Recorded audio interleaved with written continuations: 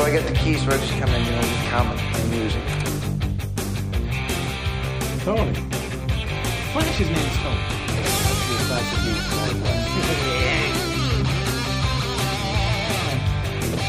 Lois could never have Superman's baby. Ah, yes. Incredible Hulk melon volley.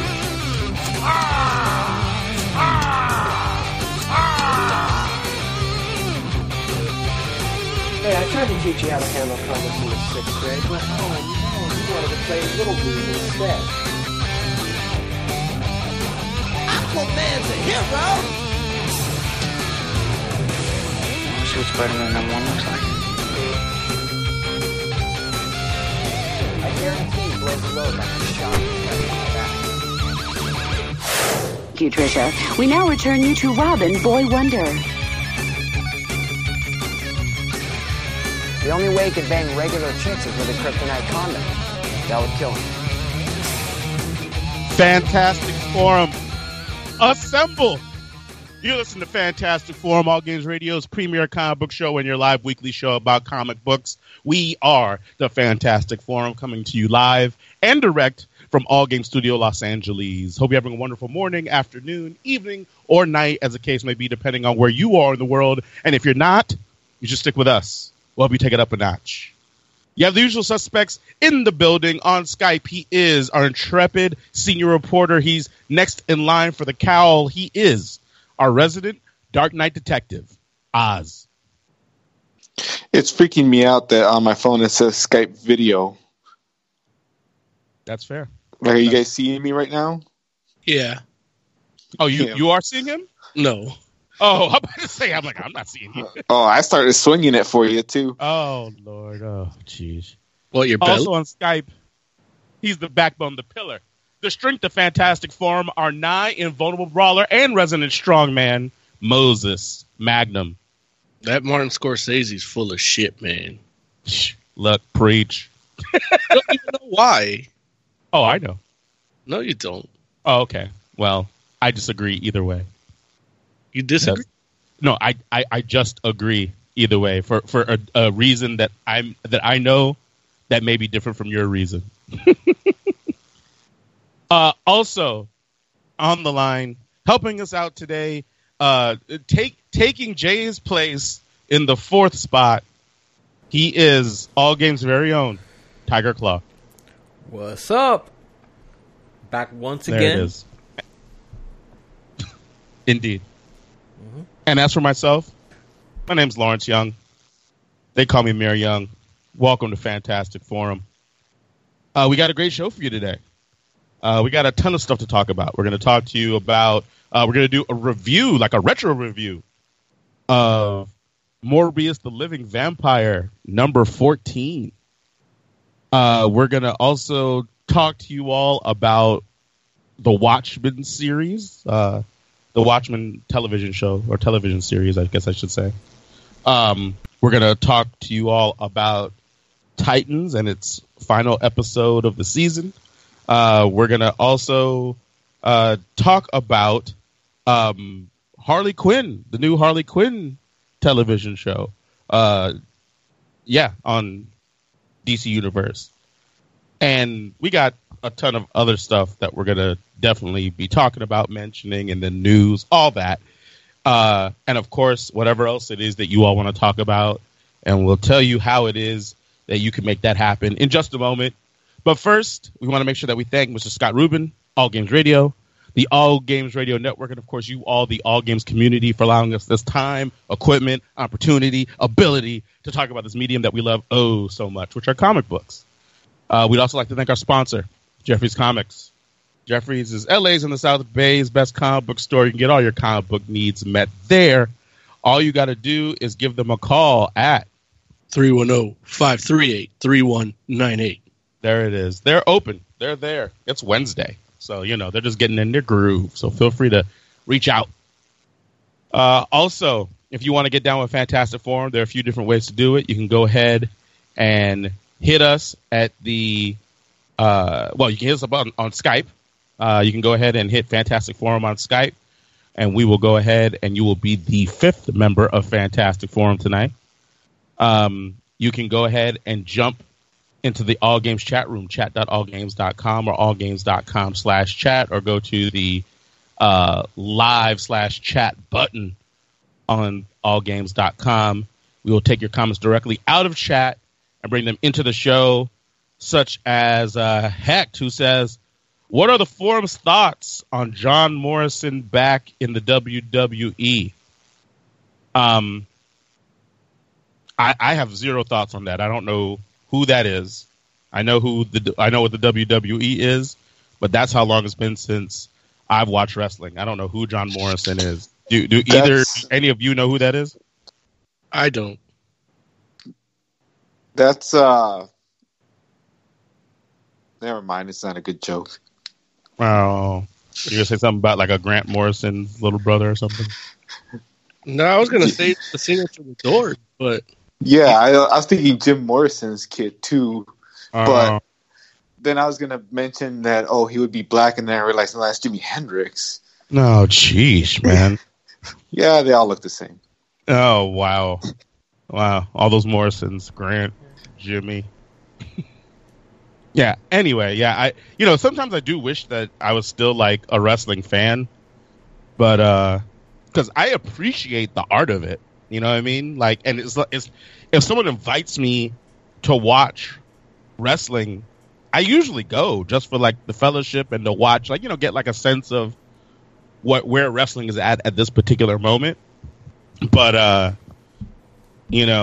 it was one of those things where I felt like I used to watch wrestling because I couldn't see I couldn't see real life amazing human feats happen anywhere else. And after like, it was like really all I had was like wrestling and the Olympics. So you had like a feet fetish. You had what? You had like a feet fetish? Yes, it's a feet fetish. Yes, I like that. That's very clever. Well, and that was like wrestling at one, especially like 90s and early 2000s. Those were superheroes, basically. Oh yeah, yeah. You had Undertaker and Kane, and they were characters. Blazer. Yeah, what would you say, Mo?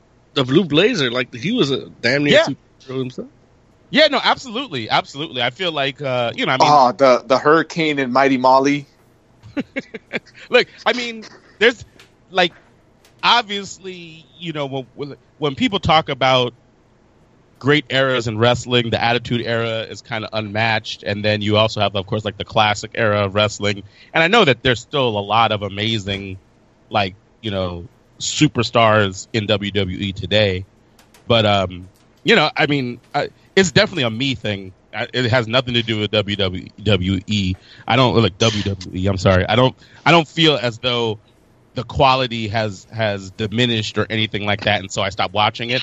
I think that my taste and options changed, and so a lot of what I used to get from WWE, I use mixed martial arts for.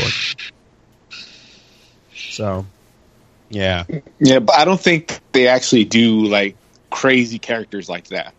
Like in mixed martial arts? No, in WWE, like most of the roster, like they use real sounding names.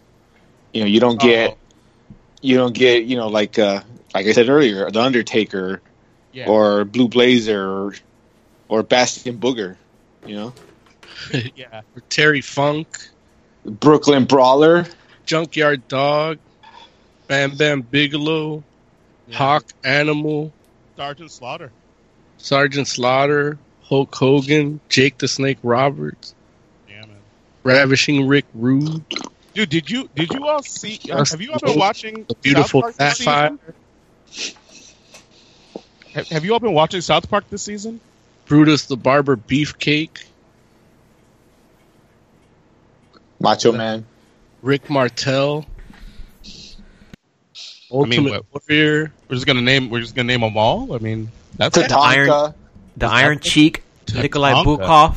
Damn, man, we're naming all the racist ones now. Okay, let's go. Coco Beware.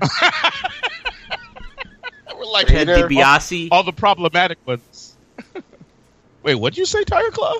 Ted DiBiase? Oh, I thought you said something about Nazi. I was like, there was no Nazi in the WWE. Oh, yeah, that reminds me. Lex Luger. Yeah, Lex Luger. I'm like, no, open. I thought you said something Nazi, but Ted DiBiase. Okay, got it. I was like, what? Have you all been watching South Park this season? I only watched like 2 episodes. No. So you all didn't see the episode with the transgender person that looks like Macho Man? I saw a clip of that. Dude, that episode was really funny. Larry, I follow an account on Instagram called WWF Golden Era. Uh-huh. And they'd use you know how you can post 1-minute videos as a post, right? Right. So they condense like whole classic matches from like the 80s and 90s, early 90s, to 10 minutes, and then upload. So it's 10 1-minute videos per post, and you watch like a whole match. That's kind of cool. Oh, it's awesome. Didn't those matches used to go for like 40 minutes? Yeah, so they edit them down so that they're even more like impactful. It's like just the highlights. Yeah, it's only 10 minutes. So it's kind of what you used to get on like Saturday afternoons. Mm-hmm. Like the highlights, but without the weird cutting and stuff. It's the actual matches like condensed down. That's pretty cool. I posted a link in chat, but it's making you log in. Oh. Because I guess it's a private account. Yeah, man. Back in the 80s and early 90s, man, I used to watch I would watch all the WWF at the time, but WWE, like all of those shows. Like I would watch because I remember they had like the show that was like they had their like ESPN what's the highlight show on ESPN? Sports Center. Yeah, they had like a wrestling Sports Center type show that would just catch you up on the stuff that you might have missed. Oh yeah. And I was like, oh, that's cool. That's the only thing I could watch because I never had cable. Oh. And so it was that and renting like SummerSlam on Mania, and WrestleMania. Yeah, I would rent watching Hulk Hogan's Rockin' Wrestling on Saturday mornings. And those videos from the video store were edited too, like they were cut down. Oh, I didn't even remember that. Yeah, the matches were they were edited, yeah. I remember it being edited. I actually compared it to one that was recorded from a pay-per-view. And that one, like, I compared the two, and it was like, man, that match was longer. But because you can't fit that much on the videotape. Yeah, that's true. Wow, I didn't even think about that. Wow. Well, unless you put it in EP and record, and you can have 6 hours of recording. Yeah, but then you lose the quality of fine definition tape. True. Yeah. But speaking about wrestling, Larry, this Martin Scorsese, man. Remember a few weeks back, he talked about how comic book movies aren't film. Yeah, they're not cinema. They're not cinema. That's not cinema. What did he say I agree with it. No, he didn't say nothing. I agreed with him.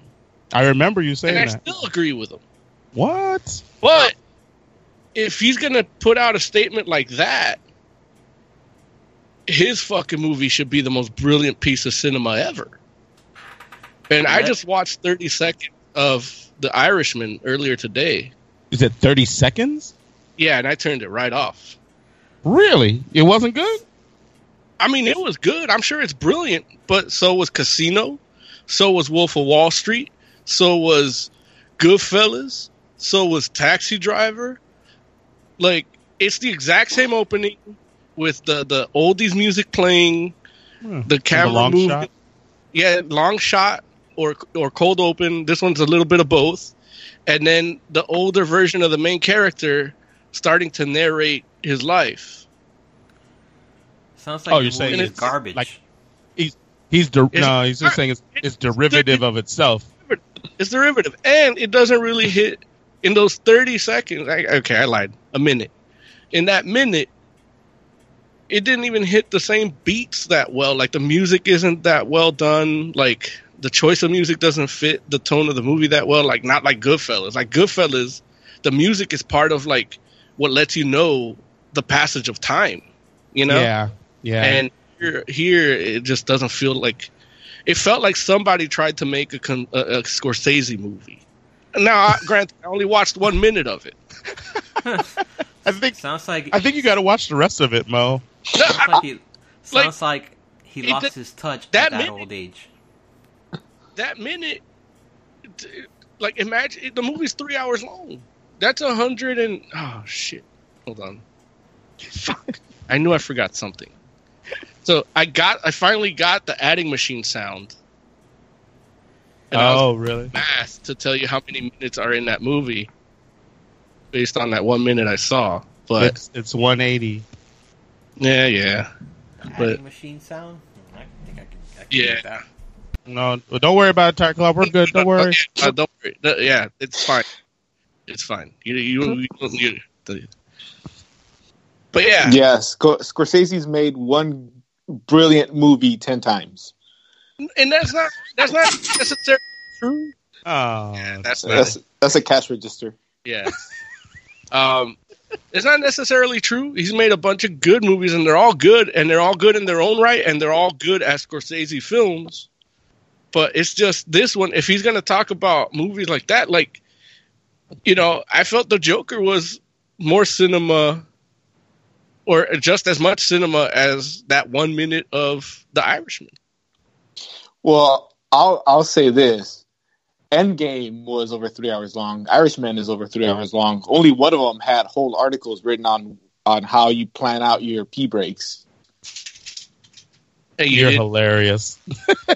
Well, I will say this. I mean, obviously, you know, the joint came out on Netflix, and so that makes it less pee break worthy in regards to the article. Some people have suggested that if it comes out on Netflix and not on theaters, it's not really cinema either. It's not worthy of an award. You have to play. Right. That's what I was about to say. Is you have to play. Well, at this point, you have to play your movie in theaters to be considered for Oscars, which the Irishman is being played in theaters as well. In fact, that's why I haven't seen it yet. Is because I'm actually planning on going to go see it in the theater, and so maybe it's just my old age. But if a movie opened on Netflix, it feels like direct-to-video to me. Nah, yeah, that is your old age. Like, it's like good movies come on Netflix, and bad movies come out in cinema. I think so. It's like it really doesn't matter like where it debuts. It's like a good movie is a good movie is a good movie. It really depends on the production quality of the movie. If it feels like something you could see in a theater, then they did it right. But if it doesn't, I don't know what to say. That's not true. Clerks is cinema. Well, you know, I think Scorsese would agree with that, because I think that his big deal is that, you know, I mean, to use like friggin' the like buzz, or not the buzz word, but you know, like sound bites. To be, the sound bites, to use the sound bites. Well, yeah, well, you know, like his whole thing was like, for a movie to be cinema, it has to speak to the human condition. You know, it has to like have a character that is that grows and changes and informs people about people. And my whole thing is just, wasn't there a Marvel movie that did that? See, when you say it like that, Tiger Claw, it doesn't sound like it. But I would say yes. I think that there are some of those. I think some of the Marvel movies do that, and obviously, you know, there are, like, I feel like Scorsese, if he saw Joker, would probably think that it is cinema. He saw it. Oh, he did? He paid for it to get made. Yeah, he did. He did. He was going to direct it at one point. We talked about this. Okay, then I feel like before it was called Joker and before it was a DC comic movie, he was paying to get it made, and then once they made it a DC movie, he stepped out and left his business partner to finish it. Okay, but then he probably didn't see the final movie then, right? Sure, he saw it. Okay, well, either way, I don't know whether he saw it or not, but the fact is, it's like I think that he's not giving comic book movies enough credit. I mean, they're to mess around and pretend like all comic book movies are the same movie is obviously a mistake. Like, it's not. Like, I know people try to make it out like it's a genre, but it's not really a genre. It's subject matter, or superhero movies. You know what I mean? Like, superhero movies, like, all of them have superheroes in them. That doesn't mean they're the same genre. It's like messing around and being like, well, every movie that has a cop in it is the same kind of movie. It's a cop movie. And it's like, well, no. It's like friggin' obviously The Untouchables is not the same as Naked Gun. Those are two different genres of films. Although they did have a similar scene in both those movies. Yeah. Well, I'm sure it did, but that's because Naked Gun was probably making fun of it. That's true. Yeah, it was. Yeah. Right. So which is fine. Like, it's parody. So it's like, And O.J. Simpson was going to spike a baby. So I watched those movies recently too because they're on Hulu. Yeah. Did you really? Man, Naked Gun is good stuff. Yeah, but anyway, so I just I think that I just wish like people that are in that kind of vein of Scorsese's like mindset would just kind of like just recognize a little bit. Like, no, by no means would I mess around and try to. Like, I'm not the guy that's going to be like, hey, Endgame should be picture of the year. Like, no, it's not. It should not be picture of the year. It's a great movie. I enjoy it. But it's not. I'm pretty sure Marvel is making it known to the Academy Awards to nominate it for Best Picture. That for consideration thing that they always do every year. Yeah, but yeah, and I'm not mad at Marvel for doing that, but. That's ridiculous. It's like that was like Endgame, as much as I enjoyed it, was not the best picture of the year it came out. It wasn't better than Infinity War. Do you think... Well, but then that's two different years, right? No, I know, but I'm just saying if Infinity War didn't get the nomination, Endgame did. Do you think... I hear you. Do you think the Joker might have a shot at winning Best Picture? Nah. I mean, it'll probably get nominated just because, Best Actor, maybe? But it's not a movie that I would think, like, that wasn't the best movie that came out this past year either. Or wait, does that get nominated for next year? I don't even know. Well, yeah, for the next Academy Award, it gets nominated. Yeah, it should like, it'd probably get nominated, but it definitely shouldn't win. But then again, too, I'm the guy that, like, I'm not like I've never been of the mindset where they're like they nominate movies and because I haven't seen it and I feel like only like a handful of people did see it, like that movie shouldn't be nominated. I'm all for any of those comic book movies to get nominated because I think comic book movies deserve to get at least a Best Picture nomination or maybe win one someday. I mean, what if they're not good? Actually, best movies. Say again. They will be when they're actually the best movie around. Right. And I think one day that will happen. Like, it's getting close to that because, I mean, like every other movie is not getting seen in theaters. Yeah. Yeah, but I guess that's the thing. Is like it's not about what gets seen. You know what I mean? Like, it's not about what gets seen. But if it says if the caveat is that you have to play it in theaters to be nominated, then there's going to be less and less movies getting played in theaters. You think so? I think so. I don't know, man. I feel like these are the next blockbuster. What is? Theaters are the next blockbuster. They're going away. Oh, I don't think so. See, like, because I mean, and don't get me wrong, like they might reduce. Like, you very well. It would not surprise me if eventually, like, one of those big chains buys two of the other ones or something like that. But they're not going to go prohibiting you from bringing alcohol. Say again? They don't care anymore. They don't check bags. They don't care if you bring outside food anymore. Like, they're just, please come. Right. I mean, the streaming era has definitely done a number on the regular movie going public, and people are like, well, why do I leave my house if I can watch a good movie at home? But I guess at the very least, it's going to become like, worst case scenario, things become more art house, right? Like the Irishman is a perfect example. Like you can be able to release on streaming, and then it'll have a limited release in major cities, and then that's it. But that doesn't mean that there'll be people that will still want to go see those movies in theaters. I still want to go to the movies and watch them on the big screen, because there's no experience like that. Watching them at home, you're sitting there by yourself on a small screen. Are you talking to the person next to you at the theater? No, normally I sit there by myself. Sometimes the theater is almost half empty. I guess. Yeah. And also, I don't have a very small screen. But I guess here's the thing, though.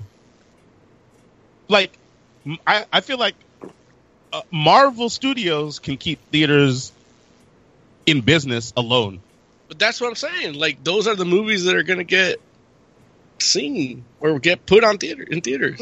No, because that's the whole thing. Like, if Marvel is putting 3 of these movies out a year, and a lot of people are coming to see them, that'll keep movie theaters open. But they're gonna show those movies on a lot of the screens, but they know that there's always going to be that one person that doesn't want to watch that joint, and that's when they put like an Irishman or a rom-com or whatever the latest like new thing is, because Lord knows it's not like cinema is fully representative at this point still yet, right? Like the new thing that nobody would know was something that they should want to see, and put that on a screen, and people will watch that too. So yeah, those movies aren't gonna make millions and millions of dollars, or they're not gonna be hundreds of millions of dollars, but they'll make something. And with what Marvel is doing right now, it's going to be an even bigger commitment now that you have these shows coming out on Disney Plus. So if you watch the movies and now watch the TV shows, you're going to miss out on a lot of information. Because, there's nothing coming out on Disney Plus. No, I mean, next year we'll see some of those Marvel TV shows, and they're going to affect the movies. So if you don't watch the TV shows and you just watch the movies instead, you're gonna see some information that you haven't heard about because you haven't watched the TV shows. I think I'll be fine. Yeah, I think so too. Like Marvel Studios isn't dumb. They're not gonna. They don't even make comics that like if you didn't read the previous comic, you're lost. Like they had actors in Infinity War and Endgame that didn't even their movie wasn't even written yet. Right. Yeah, I don't think that like Marvel as Marvel Studios knows that everybody doesn't necessarily have Disney Plus. So they'll make sure that the movies are going to catch people up with everything they need to know. And don't get me wrong, I think that people's experience will be enhanced by the television shows, but it'll be like good tie-ins where it's like they're going to give you a different perspective and view of a character or a story, but the movie will be able to stand alone, I think. So I don't think anybody's going to go into, because I saw an article talking about this where talking about I'm not going to watch 2 TV shows just so I can understand Doctor Strange and the Multitude of Madness or whatever. And it's like, dude, like when you go watch Doctor Strange 2, all you're going to have seen, if anything, is probably Doctor Strange 1. And I better not get no recycled footage either. What do you mean? Like if they're going to fill me in with footage from the TV show, I'm out. Why? Because I already seen the TV show. Yeah, but I mean, that's like saying, well, if they have a flashback and it's from the movie that came before it, I'm out. Yeah, because I already saw that movie. Yeah, I'm out. No, but Mo, you wouldn't be out for that. Like, I don't if you're watching a movie and they showed you a scene from part 1, you would just watch the movie. Nope. I remember during the Return of the King, I threw my popcorn at the screen because I'm like, I seen this already. Oh, whatever. Oh boy. Whatever, dude. I mean, they could just do a little references here and there about what happened on the TV show without not showing anything. You know, just a little. Yeah, I really like. Some of it will be dialogue stuff, and who knows? They might do a flashback and show a scene. But maybe not. Like, you know, who knows? Honestly, it would not surprise me if, like I said, I think the movie will be able to stand on its own for the most part. Wait, so it sounds like Mo's not going to watch Black Widow because they had recycled footage in the trailer. I didn't see the trailer because of that. You're dumb. You better stop it. I'm dead fucking serious, Larry. What are you talking about? Why would you not watch the trailer because it has flashbacks I started in it? to watch it, and then I saw a flashback. Done. I'm out. Thumbs down. Unsubscribe. Why? Snide comment in the comment section. Okay. What do you think of the Black Widow trailer, Oz? Yeah, it looks interesting. David Harbour looks fucking ridiculous. Yeah, I think it's as, in a good Red way Guardian. or a bad way? Both. I mean, kind of like so ridiculous. I laughed when he was on there, but that was the point. Yeah, you know, this fat dude putting on this Russian Captain America outfit. Yeah, Red Guardian. He looks ridiculous, but that's what they're going for. So the trailer looked fine. I'm pretty sure he's gonna be a fun character in the movie. Yeah, he's gonna be the comic relief, I guess, because I guess they're trying to be serious with this movie. Well, they can't show the Russians as too serious, otherwise we're gonna think they fucked with our election. And Black Widow, Natasha is the only one that speaks perfect English, while everyone else has a Russian accent. I hope they explained that. Yeah, right. Well, she's the only one that left Russia to be a spy. Yeah, but like, you can't be pretending to be an American with a fucking thick ass Russian accent. That's not you're gonna blow your cover. Is Ursa Major in it? No, at least not that we saw. I will say that the movie, the trailer itself looked really cool. It kind of reminded me of like a Bourne movie, but I was disappointed with that final Taskmaster look. Yeah, the Power Ranger. Yeah, yeah. I was just like, and I don't know if like he just had his hood down, and if that would make a difference if the hood was up. But yeah, I was I was like, oh, I don't like. Another thing, and it's just his head. Like his head is the only really the thing. Like, because it does look like a Power Ranger helmet. Hey, with these Marvel movies, they always try to figure out how to, make the costumes work. Sometimes they it make it work. Just give him a cloak and a Casey Jones mask. Yeah, the costume works fine already. They just change stuff to change stuff.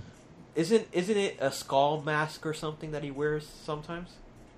Like a mask that has the skull? Traditional Taskmaster is a skull, like a skull mask, like almost like a Halloween mask. And the Ultimate Universe one kind of has something closer to like a hockey mask. No, it's a paintball mask. Is it a paintball mask? That's what it is. It looks terrible. It looks fucking garbage. In the Ultimate Universe? Oh no! Sorry, in the movie. Okay, no, I'm talking about the Ultimate Universe. Yeah. And in the trailer, I also noticed that they show what looked like a flashback scene with Thunderbolt Ross, and they look like they used the de-aging tech on him. Yeah, don't talk about no flashback scene. But it's a new scene that's in the past. It's not something that we've seen before. But it is interesting that they decide to use the de-aging tech on him because dude doesn't look that old.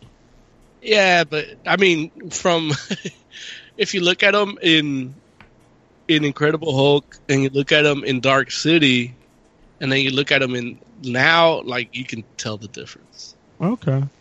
And that's the thing with Marvel. It's like, well, if they're watching this, they probably seen him here, and they're gonna notice the difference. Yeah. Yeah. It's bad enough that we noticed the floating heads and the CGI people at the funeral scene. They're like, we don't want that. We don't want those Fantastic Four guys butchering this shit again. Do we know when this movie takes place? It's supposed to take takes place, but yeah, it's supposed to take place between Civil War and Infinity War or something. yes. Yeah. On another thing, what do you guys think of her new suit? Because the trailer shows her wearing a white suit, and didn't she wear a white suit in the comics? She did. For a little bit, but yeah, she did. I mean, she is in the snow at that point. I don't know what kind of tactical advantage a black suit with a white background would work. Also, too, I'm sure she's going to be fighting a lot of Black Widows, like, throughout the movie. So I'm sure they're probably looking for different ways to differentiate her at different points in the movie. She's the one with the red hair. That's all you need. She'll go blonde at some point. Not in this movie. I mean, she better. Yeah, Jay's in chat. And with he says with Red Guardian in the movie, I wonder if they will eventually have him team up with Captain America. No, wait, never mind. But maybe he'll show up in another movie or something as an Avenger. No, that won't happen. Are you sure? Because I did read somewhere that I'm sure. Teamed up with the Avengers. You read it wrong. You read it wrong, or they wrote it wrong. Read some fucking comics instead. No. Yeah, no. Red Guardian won't be an Avenger. Black. Jay says. That's the title of this episode. Read fucking comics. There you go. Jay says Black Widow doesn't look as good as Platinum Blonde. What is that? Platinum Blonde. What's Platinum Blonde? That's her blonde hair in Infinity War. No, it's a character. It's capitalized, so I'm assuming it's a character. From what? Is it a movie? Let's Google search and find out. I don't know what that is. I thought he was saying she doesn't look as good as a blonde. Well, that goes without saying. So. Yeah, but Joe's good at saying that. Goes without saying. But then he makes you feel like it needed to be said anyway. That's a superpower. Comics. Interesting. Tiger Claw's got porn. Platinum Blonde and Villainous Robot, an enemy of El Hombre back in the late 60s, early 70s. I'm going to post a link in chat. I posted it already. I don't know what that is. So I was completely wrong about the final episode of Titans. They wrapped that shit up quick. They did. Terrible. They wrapped the 3 storylines in like 10 minutes. and then it was just like nothing. I guess the budget was tight on this episode. Yeah, I want to say that. It could have been way worse, honestly. Like yeah, it could have been way worse. Yeah. Like, don't get me wrong. There were some parts of it that I really enjoyed, and there were other parts of it where I'm just like, I don't even understand like why this is happening like this. Like, do any of you guys agree that Ravager's mask looks ridiculous when she's wearing it? Yes. Okay. I don't know if she just has too big of a head, I don't know what it is, but it looks. I thought she has crazy. I thought she has too little of a head and just giant padded mask or something. I don't know. It looks weird. But it is. She has a smaller body. She's got big hair, and you got to pull that in. And then they insist on making the Deathstroke helmets like hard. That probably doesn't help. Because you got to make it expressive. Like that thing's got a brow ridge on it for Ravager too. Like it's scowling at you. The eyes look weird, right? You don't you can do a cloth one. Like you could. People are so badass that they're not afraid to go into battle without a helmet. Like they just need a mask for concealment. Like they don't get this shit. Like same with Deadpool. Like Deadpool is unrecognizable unless you're like, oh, it's the guy that looks like he's burned alive. You know what I mean? Mm-hmm. But he has the costume, but it doesn't protect anything. No, well, but Deadpool also has a healing factor.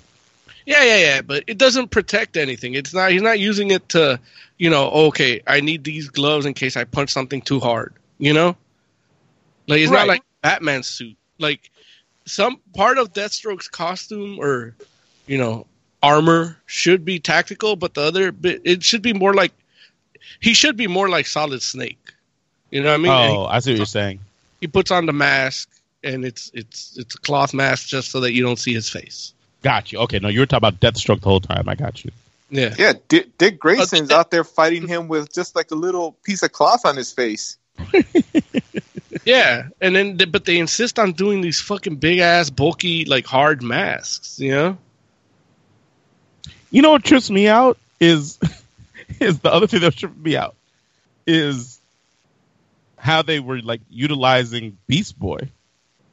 And I'm just like, okay, Beast Boy obviously is a metahuman and he can turn to all these different animals, and being able to turn into a tiger is dangerous. Like, don't get me wrong. It's dangerous.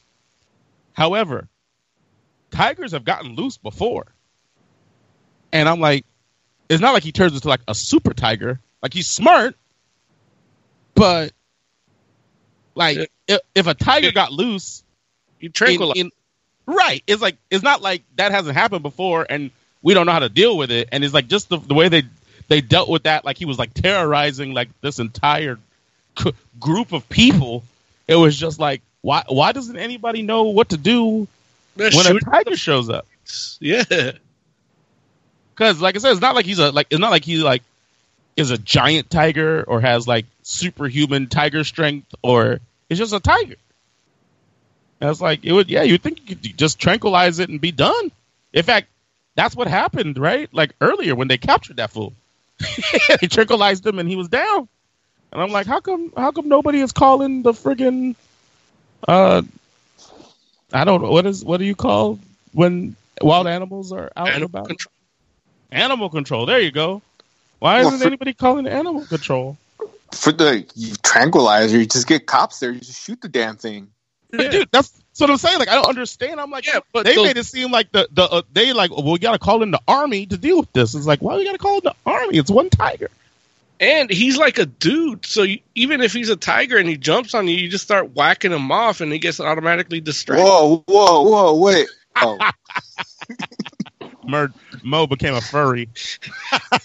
Hey, there's no became. Wait, so are we spoilering? Yeah, we're spoiling it. The series is like 5 good episodes and 1 good so-so finale. I will say that I don't feel like it's not much. There's not too much of spoiling things. It's like, well, I was see gonna it to enjoy it. I was gonna talk about Donna. Oh yeah, no, that was ridiculous too. Okay, yeah, that was like like it looked ridiculous and it just seemed too simple. It was ridiculous. It's like dude, she's a Themyscirian. It's like she should be okay. She just went toe to toe with Superboy. Right. Yeah. Look, and I'm like, why didn't Superboy go catch the thing? Hold on. How did she die? Because I fell asleep at that part. She like a tower fell and was going to fall on people, including Dove, and she caught it and it was like an electrical tower, and she basically got electrocuted to death, which is just like, what? Also, don't forget, it fell slowly. Like, people had time to move out the way. It's not like it was a surprise. Like, the thing took like a minute to come down. You can move out of the way. I'm trying to figure out, why wouldn't Superboy help her? Because it's electric. He's faster. He's stronger. Like, he could do it on his own and it would have been completely fine. She should have been completely fine. When we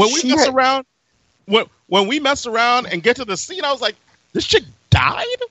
Like, come on, man. Like, what are you talking about? I'm like, what the fuck? Who wrote this? Like, if you're gonna kill her, you should have it like be from the Superboy fight. Right, exactly. Look, that would have been amazing, actually. That would have been amazing. But it's just like, wait, what? Like, electricity? It's like people in real life get electrocuted and live. They get hit by lightning. It's like, right, exactly. Like, what I'm saying. 10 minutes before that, Dick Grayson is like stroking himself with electric sticks and not like dying. Oh, dude. I'm just saying, like, I don't know, man. It was weird. I don't even understand it. I was like, did she not want to do the show anymore? Did she get like a better gig? Oh no, she's got to come back. She's got to come back in the black outfit. Yeah, why does she have to come back?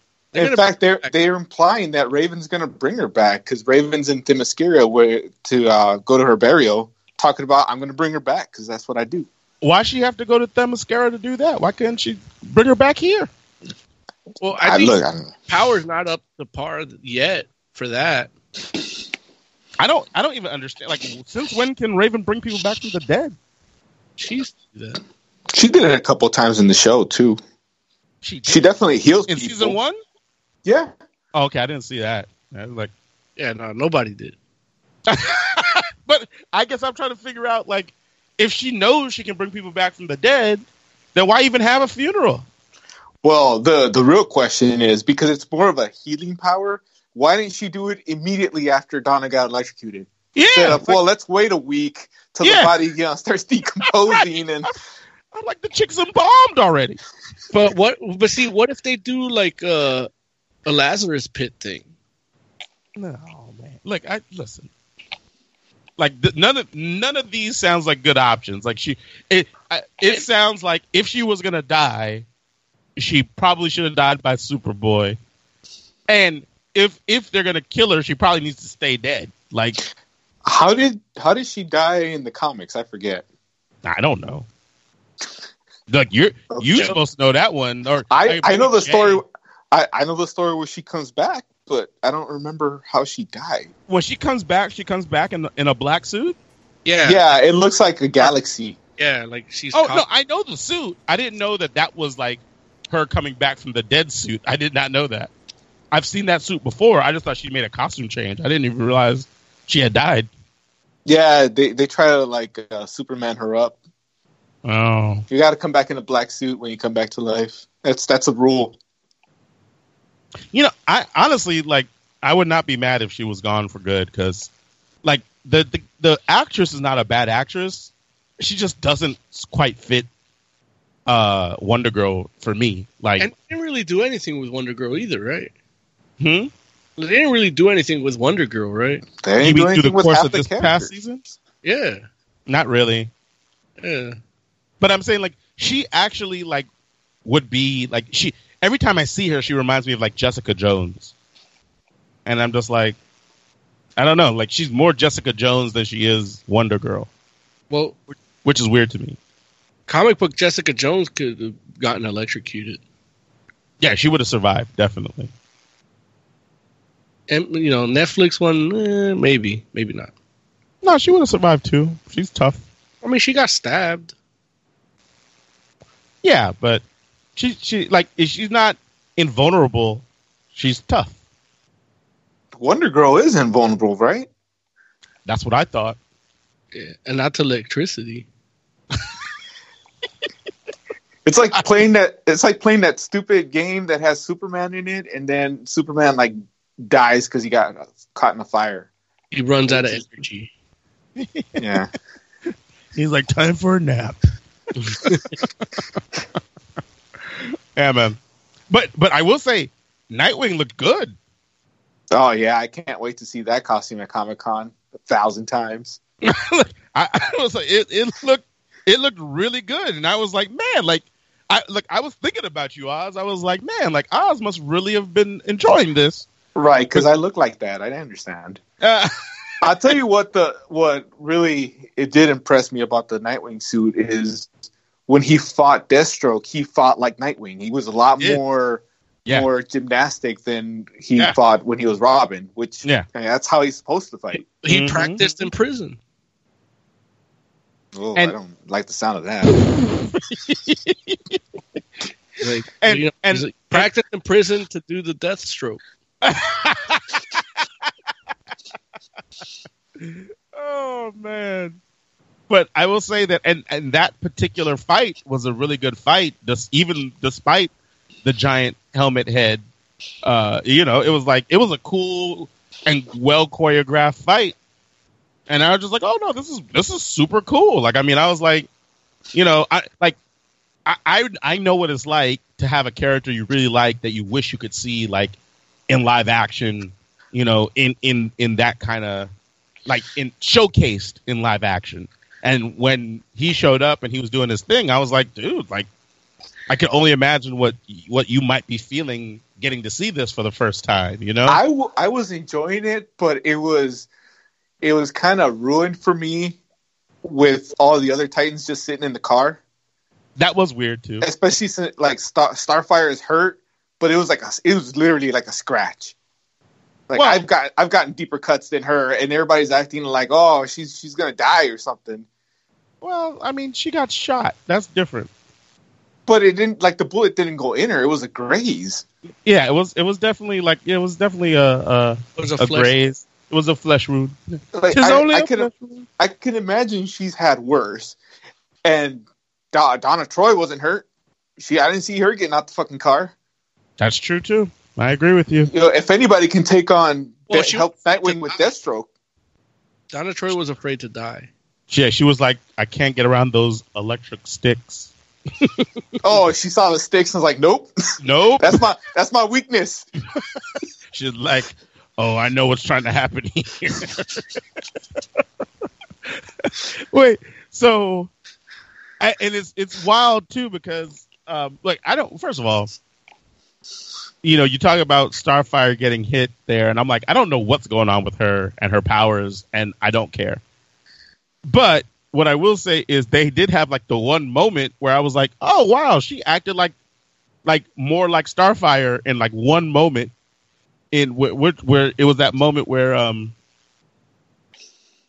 she was trying to explain what was it? Well, somebody said something and she was explaining the wrong part of what they had questioned. What was it? Oh man, it was like she was defining something for somebody. And it was like, they're like, I know what that is. What I don't know is the other part. And I was like, oh, that was kind of like, it was more like a cartoon Starfire, but it was still like reminiscent of Starfire. And I was like, oh man, they had like one moment where she actually acts like Starfire for like half a second.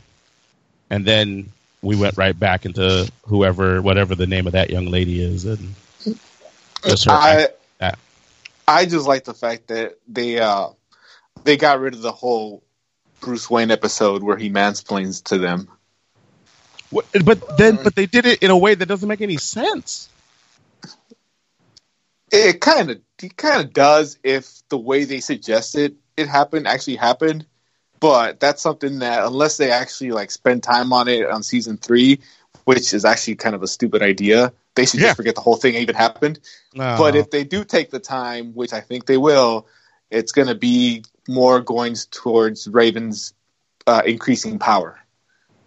I guess, but then that's so weird because then she's doing that unconsciously. Yeah, well, I don't know, man. It's one of these things where the show definitely showed us it had potential with this season, and it squanders it regularly. Like I saw a thing where people were calling for Titans to get rebooted into the pre-show, like when Aqualad was there. They want to reboot it to that. Yeah, dude, they should definitely do that. Like, that's the show that I think a lot of people were hoping this would be. And I was like, yeah, that episode, like, the only episode that was better than that one was the Superboy one to me. And that guy, like, they should give that guy his own show. I'd watch him by himself. The Superboy? Yeah. Are you excited for season 3? Of Titans? Yeah. No, I can't say I'm excited. Like, I'll watch it, but it's not like. Let me put it like this: membership, huh? If I renew the membership, right, and that is the way to say it. But what I'll say is, like, I'm not sitting here like, man, when does it come out? But when it does come out, if I have the ability to watch it, I will. And it's like, yeah, that's basically where I'm at with it.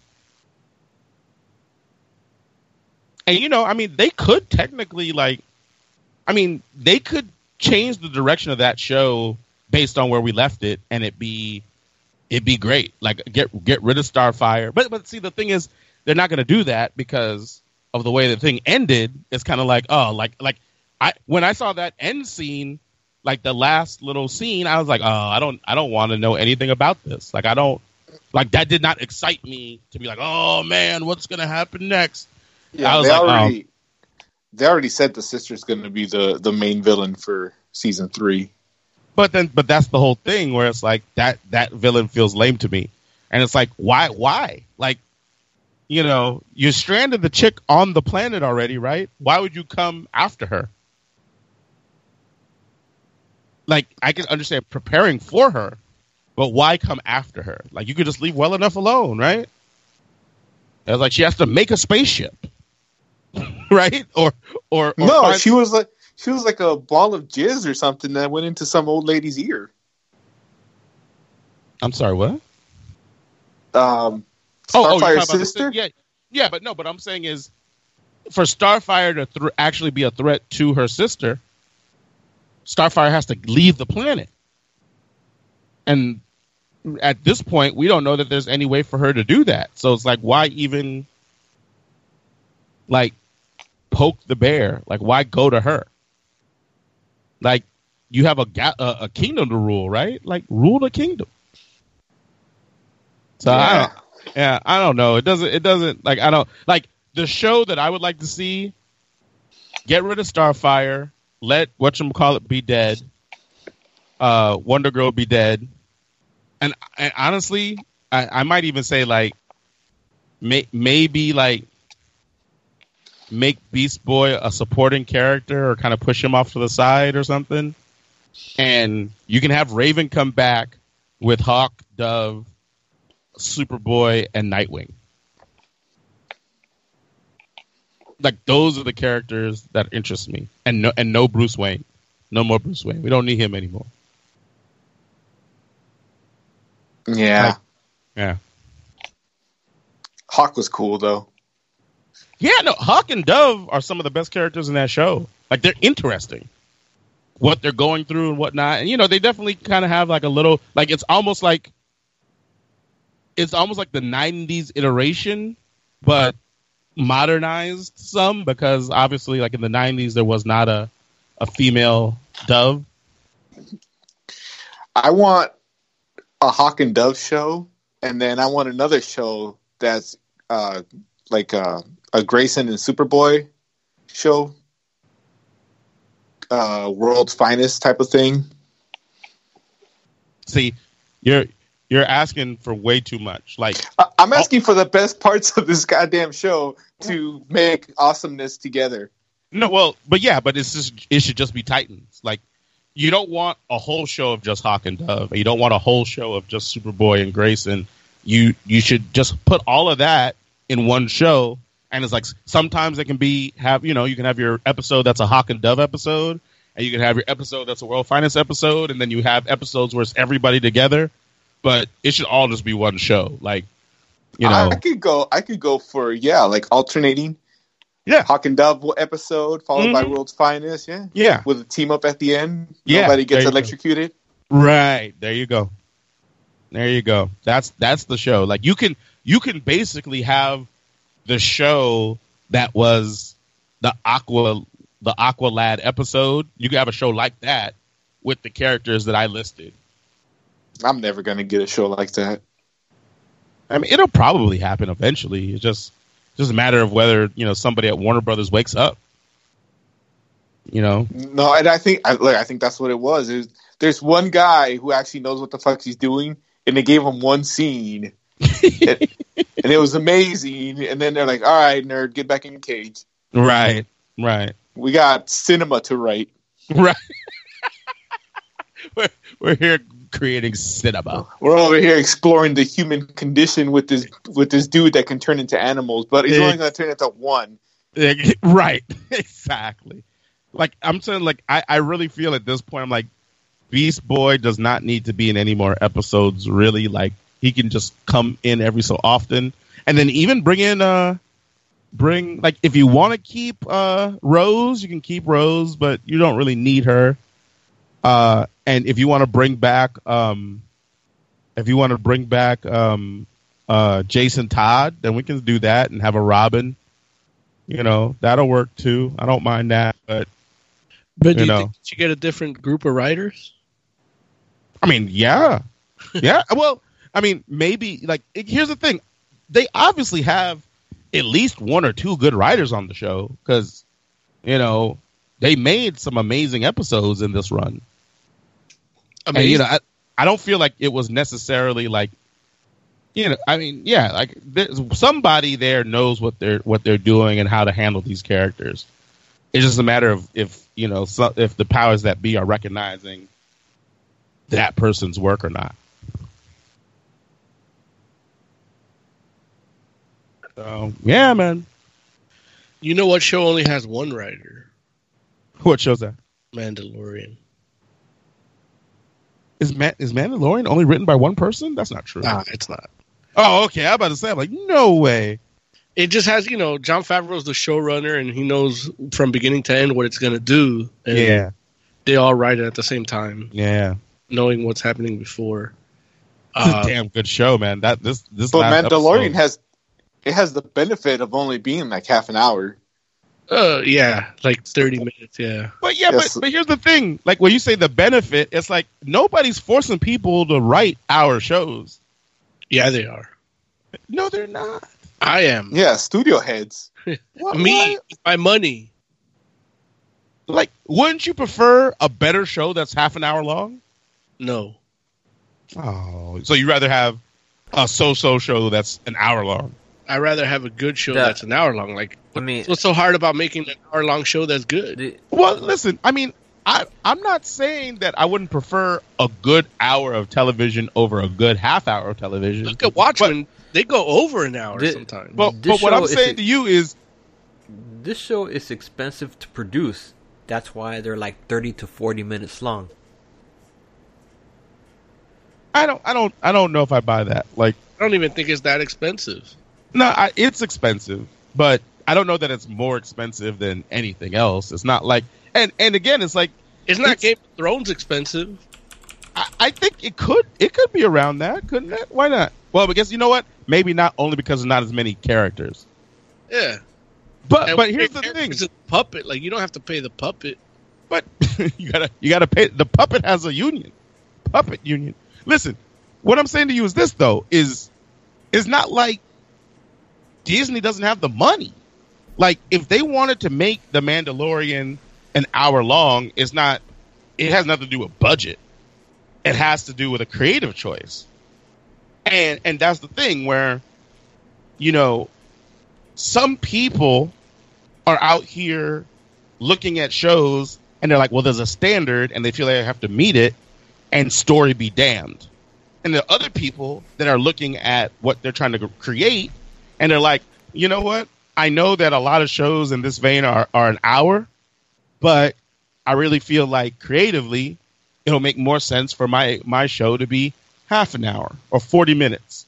And it's like if they can't deal with that or people not liking it, well, they're just not going to like it. And I think that's like the creative choice the Mandalorian makes versus like other people would have been trying to make that show an hour long. But I think we can all agree it works better in this half an hour format. Like realistically, you leave every episode being like, man, what's going to happen next? I didn't leave the last one like that. No? You don't know. You don't want to know what's going to happen next.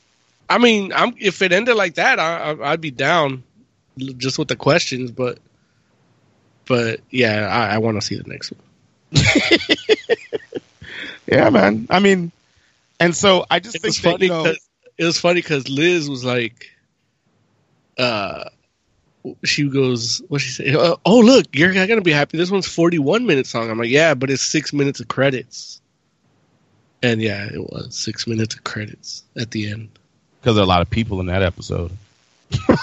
Well, yeah, but they give you that good concept art. I know Oz talked about that last week. Yeah, like just watching, like getting me to watch credits, like that's a good way to do it. Like they just recap the whole episode through like matte paintings.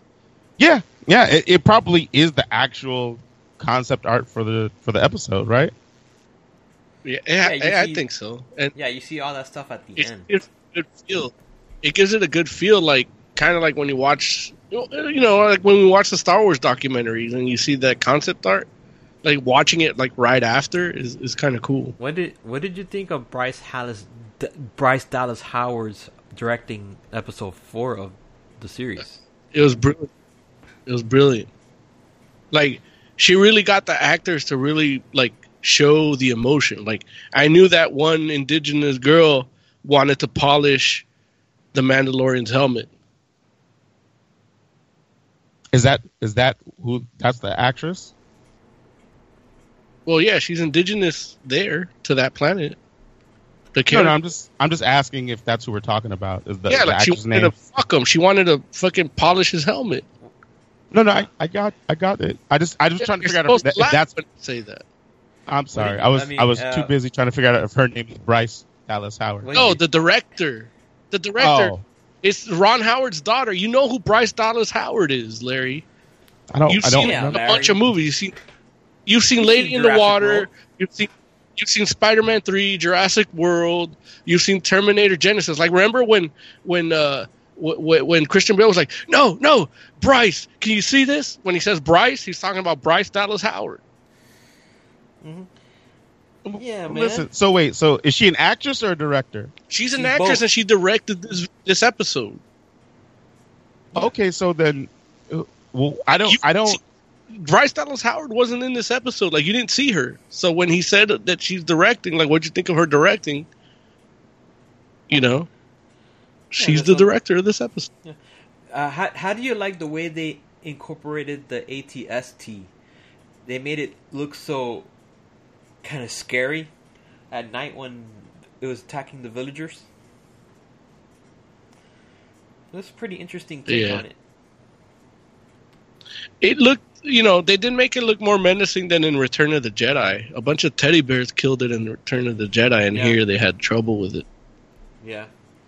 But that's one of the things this series does well, is like, even with Stormtroopers, like, it makes them more menacing, Especially now in this more of a lawless world, a world in, or a political environment in transition with destabilized local governments. Oh yeah, and like these stormtroopers are more menacing. These Imperial warlords are more menacing, and I like that. I like seeing the effects of the Death Star blowing up. You know what I mean? Yeah. Mm-hmm. Like I like that ripple. You don't get that in Star Wars because you basically just get the Star Wars saga. Mm-hmm. Unless you read books and shit, which I'm not gonna do. And what did you think of Gina Carano being in Star Wars? I loved her. She was great. Yeah, she was a badass, as always. I love that scene when they're fighting, and then you see Baby Yoda just sipping soup, watching them. Mm-hmm. Yep. Like he really shined in this episode. Like I almost feel like he grew up a little. Like in like when the Mandalorian was thinking of leaving Baby Yoda behind, I was concerned that we were not going to see more Baby Yoda. But then at the end of that episode, something happens, and he's still going to have Baby Yoda around. So here's the thing. So Bryce Dallas Howard directing this episode, she took you on this journey. And, you know, I made a point to notice that she directed it because I'm like, oh, wow, Bryce Dallas Howard was in it? And I'm like, I went back to see what she did, and she actually directed it because I didn't see her in there. But so I checked, and yeah, and she directed it, and I was like, man. So I you know, the director of Solo is going to direct an episode next season, and he spoiled it for me. He spoiled it that Baby Yoda is in next season, so he's clearly not going to die anytime this season, you know.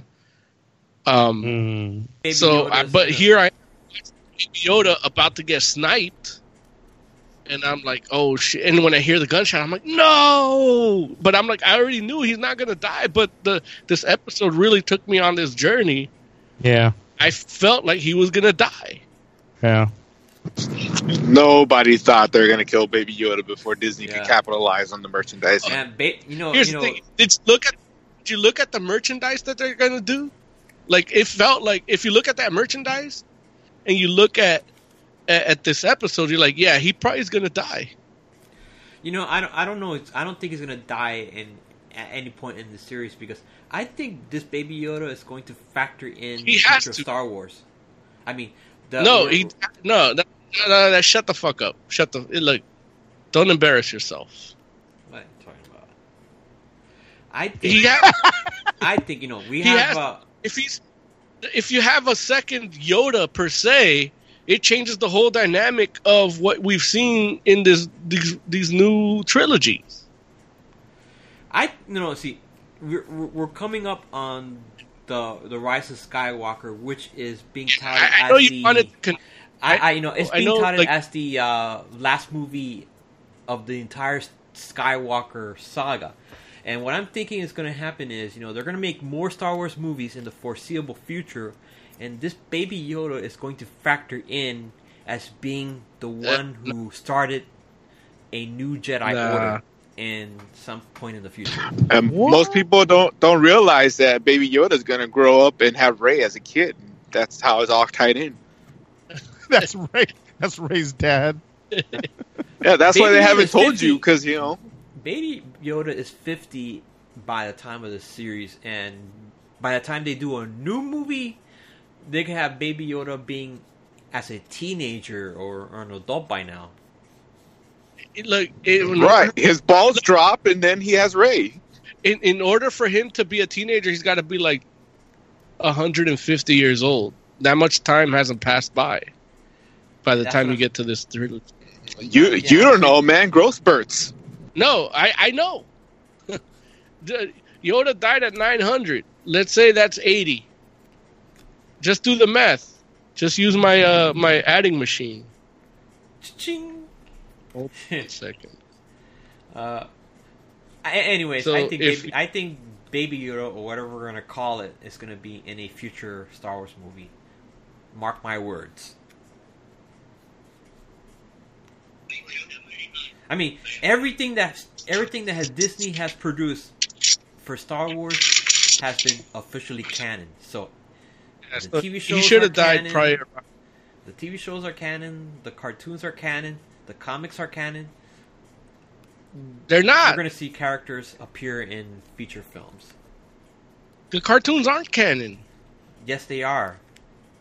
No, they're not. Not like, and the only one that's canon now are the Rebels and the new one. Right. So Clone Wars is canon. But Clone Wars isn't canon. Yeah, which is what I told you, Larry. You told me what? Clone Wars is canon because of Sal. No, what's his name? Sal Guevara or something from Rogue One. You don't remember that character? No, but that's the thing. It doesn't, just because the characters are in it doesn't make it canon. What makes it canon is Disney saying it's canon, and Clone Wars is not canon. But I will say, like they do, like the cartoon, like Rebels. Rebels though does kind of follow some of the stuff from Clone Wars, but yeah, I don't think it's officially canon. And one It's of the Warner- characters from one of the characters from Star Wars Rebels was even mentioned in Rogue One. Yeah, but that's the thing. It's characters that exist in that universe, but those the stuff that isn't canon it still has the same characters, but it's just like what people say about them. It's the legend of that Right. event. Aren't Obi-Wan and Anakin in Clone Wars? Right. I mean, that doesn't mean it's canon. It's not. And guess what? Obi-Wan and Anakin and Yoda are in the other Clone Wars, and that's not canon even back then. You know that. Whatchamacallit's in Rebels though, right? And that was in Clone Wars. What? Ahsoka, right? But that's the thing. It's like that the way they're doing the non-canon thing is they call it legends. So it's like it's just myths are surrounding those events. It's not like truth, Yeah, no, I hear you. I guess what I'm saying is, I think the Ahsoka. I mean, Ahsoka's only been in Clone Wars, and then the way that the character develops in Rebels is like the Ahsoka from Clone Wars. I bet we'll see a live-action version of Ahsoka at some point. Come on, seriously. They gotta bring these characters to the big screen because a lot of these characters are. You know what? Why don't you actually try to watch the things? Why don't you actually try to watch the things and then make these statements? Well, I mean, no. Ahsoka will be in a future Star Wars movie at some point. She's we dead. Don't know when. Well, she may be dead. She's dead. She may be dead at this time, but that doesn't stop them. That doesn't stop them from making movies set in the past. They could do prequels. They could do a look. They're gonna do an Obi-Wan series on Disney Plus. How I bet you. Let's just say. Let's theoretically say that Ahsoka could make an appearance in the Obi-Wan series. You're an Ahsoka hater. I agree with Tiger Claw. You're an Ahsoka hater, Mo. Is my boy Kit Fisto dead? Yeah, he's dead too. I like Kit Fisto. I like hilarious. What were you asking, Mo? How'd I like what? Watchmen. Damn, dude. Finally caught up, huh? I don't think look. Let me tell you. Watchmen, like, I did not think that this show would live up to live up to the comic book. But after these last couple episodes, man, like, yeah, like, like I said before, the Looking Glass episode was phenomenal. Right. Then the episode after that with the nostalgia, I was just like, dude, like this I told you about that episode, Larry. And the whole reveal, I was just like, dude, that's crazy. Then we went into this last week's episode, and the reveal, I was just like, come on, man. Like, what is happening? Yeah. It's one of those things where you have to say to yourself, you know what? Maybe Alan Moore was wrong. Well, it took somebody. It kind of took somebody that kind of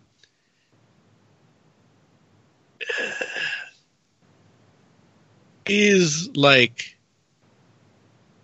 an Alan Moore type, Like, doesn't give a fuck about who's experiencing it. He's just going to do the thing, whether they get a closure or not, or, you know? Mm-hmm. And Damon Lindelof is a little bit like that, although he's, you know, making a lot more money and a lot less Alan Mooreism stuff, you know? So he almost, like, he channeled, like, Alan Moore to do it. And, you know, just channeling Alan Moore would piss off Alan Moore, you know? Yeah. Saying you're channeling Alan Moore. He's like, well, why don't you do your own shit? You know?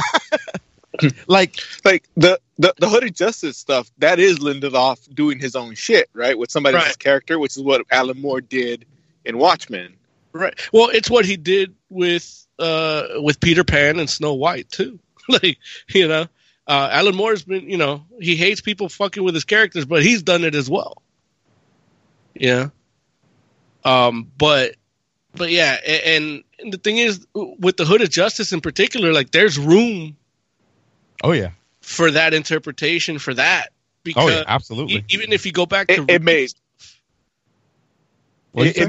made complete sense. Like, everything that happened in that episode, like, okay, I see that.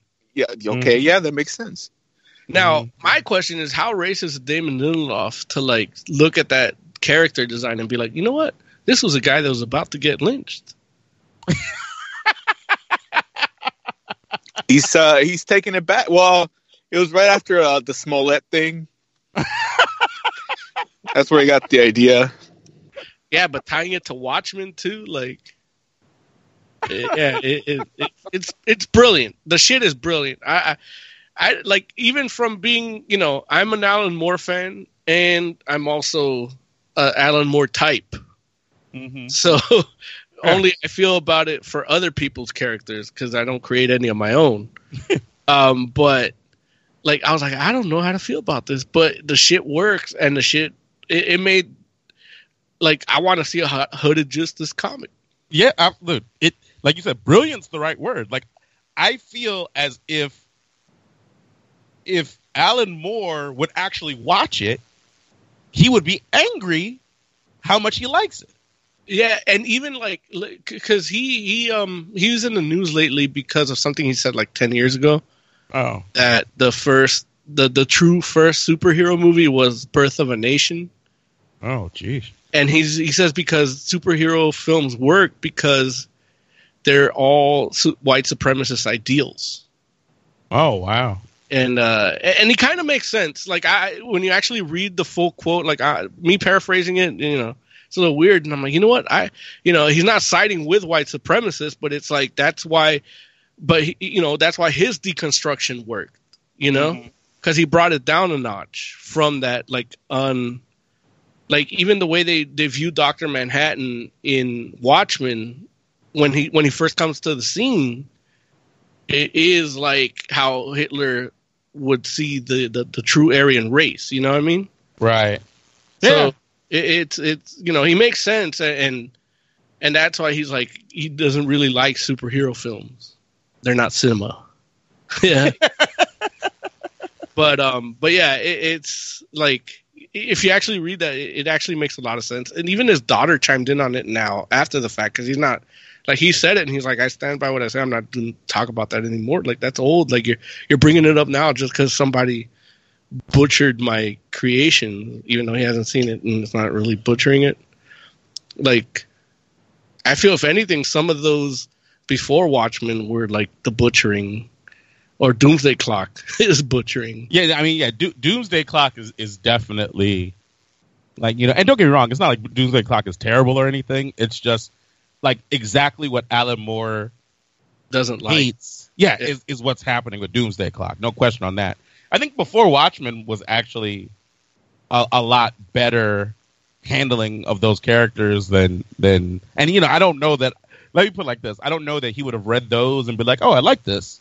Or be mad that he likes it. I don't feel that way about before Watchmen, but it's not. It's definitely very respectful of Watchmen as a work on its own, you know. But this joint is like, yeah, like you said, it's like, it's Lindelof kind of channeling Alan Moore and, like, bringing his own ideas to it at the same time, and it's like, this is a great companion piece to Watchmen. Yeah. Like, it's insane. Oh, dude. Oh my God! Wait, I love the trial of Ozymandias. Yeah. Like, that's very Alan Moore. Like, I feel like he ghost wrote that scene. Yeah, man. Yeah. Yeah, dude. It's amazing. Just like how good it all turned out. I'm ridiculously impressed, especially considering like where the show started from, because there's a lot that you see, especially in the first like 2-3 episodes, where you're just like, why is all this happening? Like, what, like, how does this relate to Watchmen? You know, and then for us to be where we are now, 7 episodes in, it's just kind of like, yeah, like, I'm like, man, you know what? I will mess around and never doubt Lindelof again. Well, maybe I will. I just think he loves Watchmen more than anything he's ever done. You can tell, because Leftovers was based on a book, you know, and they did what they did. The show's great, Leftovers. I love it, but you don't get, you know, like, if you're looking for answers, like, that's not the show to watch for that, you know. In fact, I like to think of Leftovers as like a slice of life within the blip timeline of Infinity War and all those. Like, they just disappeared, you know? Yeah. But yeah. And I love how I guess this is spoilers, but don't spoil too much, because like I love how shut up. Listen. I love how you need to let people didn't work. It. Huh? I love how the trapdoor didn't work. That was cool. Yeah, that was a spoiler. I'm not gonna mention no more spoilers. Like it's something I definitely want people to feel and experience. You gotta trust me. Good. And you know, they I was reading some shit online about they're thinking that Lady True is one of the comedian's daughters. Yeah, I think that too. Yeah, you think that too? I do. I kind of feel it too, but who knows? Like, yeah. Like, I've felt that for a minute though. But, yeah, you know. Like, it would be a good connection, you know. Yeah, it would be like, amazing. Maybe not the one that we watched die, but yeah, right. But if it's that one too, like, because she was strong, like, you could have saved her, like that Vietnamese medicine. If they save her and she became that would be the shit. That'd be crazy. But be crazy. But I loved how they showed like Dr. Manhattan like in the scenes, because it's, you know, you have, from a live action perspective, like, you have the movie in your head, right? And then when they do a similar scene, but they do it here, it just feels like as almost true to the comic as the scene was in the Watchmen movie. Yeah. On this show, it's more true to the comic. Almost, it's almost like they use the actual artist's art. Yeah. To like kind of, as I don't know, like, not like storyboard, but like to influence the special effect, you know? Oh, I know exactly what you mean. Like, I mean, honestly, it's one of these things where, like, this was a conversation we had like towards the beginning of the show where, you know, we were talking about how, you know, Snyder tried to make everything look really cool, you know, like, you know, like a cool version of Watchmen. And the point of it isn't for it to be cool. Like, it's supposed to kind of be a little hokey. Yeah. And that's something that this show does, where it's like, you know, like when Ozymandias is in that costume, you know, it looks cool still, but it doesn't look cool because it is cool. It looks cool because of the demeanor of the person wearing it. And at the same time, it still looks hokey. Like, you know, like that costume is not really supposed to exist in real life. Like, it looks Yeah, like what the costume would actually probably look like in real life. Yeah. I'm gonna make my mirror mask. Dude, please do. Like that joint's amazing. Yeah, like it's a great character. Yeah, it's a really great character, and the turn in that Looking Glass episode, and then we haven't seen him since. Yeah, we saw a little bit of a ramification because on his episode was a cliffhanger, and then we didn't see what happened. Yeah, and then we get a hint of what happened. Yeah, and hint of what happened is so fucking Rorschach. Yeah, and it's so fucking awesome, and it still didn't show me what happened. And I want to see it. And I'm so hyped for the next episode that I hate this fucking Watchmen series. Yeah. Like, I'm reading a comic and I got to wait a month. Yeah. Like, I feel like I'm reading Watchmen when it was coming out. Yeah. Issue. Yeah. Yeah. It's wild, dude. It's wild because, yeah, like, there's only 2 episodes left. Yeah. And you're just, it's like one of these things where it's like, what are we going to do?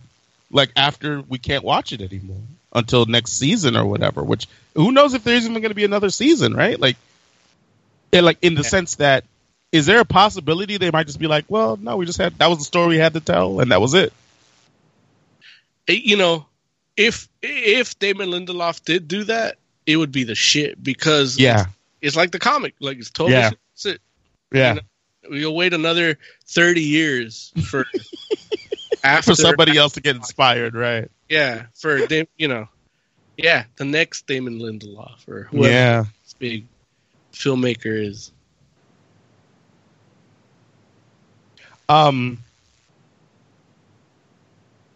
So two things that I found out like on the internet that I was like, wow, that's crazy. The twist in this latest episode, someone predicted like a while back, which is kind of wild. Yeah. Like the big twist. I was like, wow, okay. Okay, good for them. Cause I'm like, I don't know how they did that, especially that early, but you know, it's wild. But the other thing was I was looking at an article that was talking about this latest episode.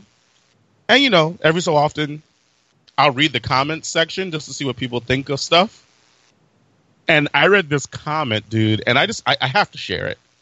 And it's a little long, but bear with me here because I was just like, the irony of this joint is wild. And just, you know, full disclosure, there is a spoiler for a line that's in this latest episode. But it is only one line, and I don't feel as though like I have to read the line, or else the rest of the post or the rest of the comments not going to make sense. But just to say, so I guess that's what to say. If you don't want to hear the line, if you haven't read if you haven't watched episode 7 of Watchmen, you don't want to hear the line. You know, you can not hear it. But I will say that in my opinion, it's a great line and a minor spoiler. Like, I don't think your enjoyment of the show will be super hindered by hearing this line beforehand if you haven't watched it. So, here's the post. I felt a little funny twinge when the senator said, "It's hard to be a white man in America lately." That struck an odd chord with me. I'm a straight white man. I love Watchmen from the comics, and I've watched every episode of this show. But that is a problem that I've felt about this show. A lot revolves around white supremacy and guilt. That is totally fine because Watchmen was always political. But I just wish they could have at least one character that was a straight white male that isn't evil or cowardly. I understand that racism is a real issue, and the show is trying to integrate a world issue in, because the Cold War is long over. However, I've just felt a little pushed away because every white man is untrustworthy. All I want is one character to show that there isn't an agenda against me. It actually made sense that Senator Keene said that. The show is exposing white nationalists, and at the same time, I realized the show is helping to create / justify their beliefs. I had that thought in my head as the show was playing. quote, oh, this is how Trump fans are created, unquote. I don't want to feel an agenda, and I definitely don't want to dislike anything Watchmen related. It is obvious this show wants nothing to do with white saviors, which is fine, because Regina King kills it as Sister Night. But it would be nice to not feel like my entertainment hates me for the way I was born. Even just having Looking Glass be a decent man and find a way to unscrew his partner would be enough to feel okay, and this world has some balance. It's just false narrative that every single straight white man is evil. I've had the same issue with American Horror Story. I love that series, but it also seems to have an agenda against people like me. But both are helmed by white men. Maybe that plays into the guilt thing I mentioned before. I have no qualms with the racism angle, but I wish it was portrayed in a truthful manner that heroes and cowards come in all colors. Wah!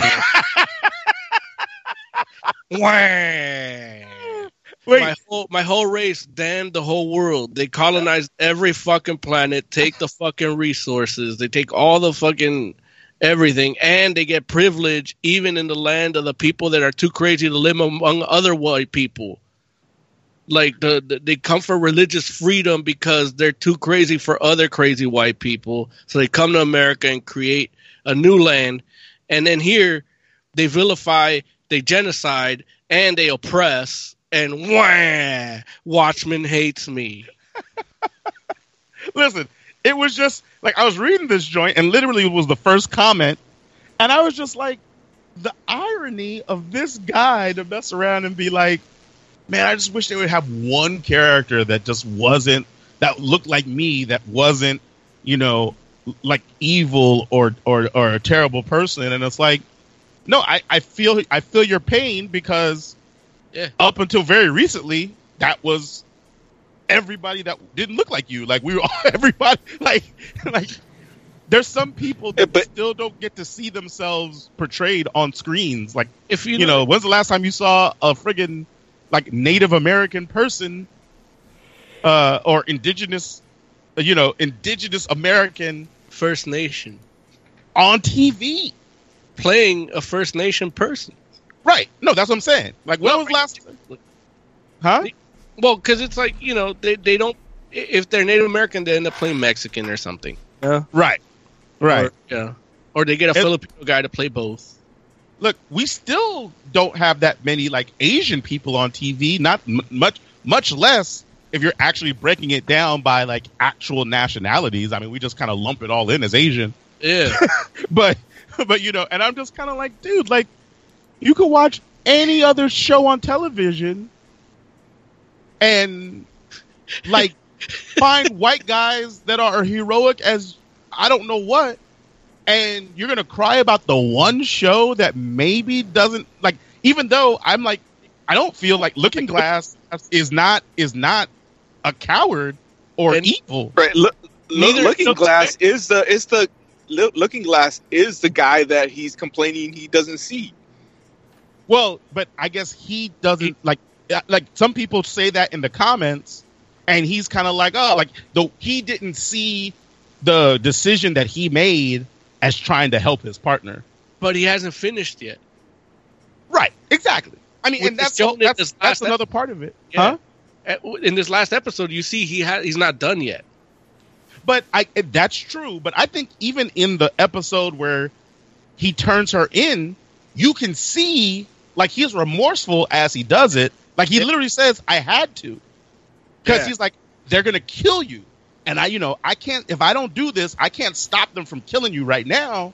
But I can mess around and hold it off. And, like it felt to me like he's trying to help his partner, even though he's going about it in a way that she won't appreciate. Not only that, everybody in the 7th Cavalry isn't a coward. Also, don't forget I think he's like don't forget all that moment with. Go ahead, Oz. That moment with Sister Night happens right after Looking Glass's whole world, like his whole world view, his whole life has just like been turned upside down. Right. So even if he didn't have some bigger plan, which we do think he does, like you can excuse a dude whose whole world has just been fucked up for doing something like that. Like making a bad choice if that's what it turns out to be. Right. No, I agree. Plus, look, what about Red Scare? Yeah. But he's Russian. He's Russian. He's not pure enough. He's hacking. He hacked the police academy test. I had a conversation similar to this, and it was from a Mexican guy, believe it or not. And he said he didn't enjoy Black Panther because it continues and perpetuates the cycle of blaming white people for everything that's wrong in the world. What? And well, yeah, I mean, I don't think it doesn't blame white people for everything, just what they did. But that's the thing. What they did is the world we have now. I mean, a lot of it. Yeah, you're right. I can see that argument being made. Like, there's only there's an issue with blood diamonds and shit because white people went in. We have 3 or 4 different Congos because white people went in. We have the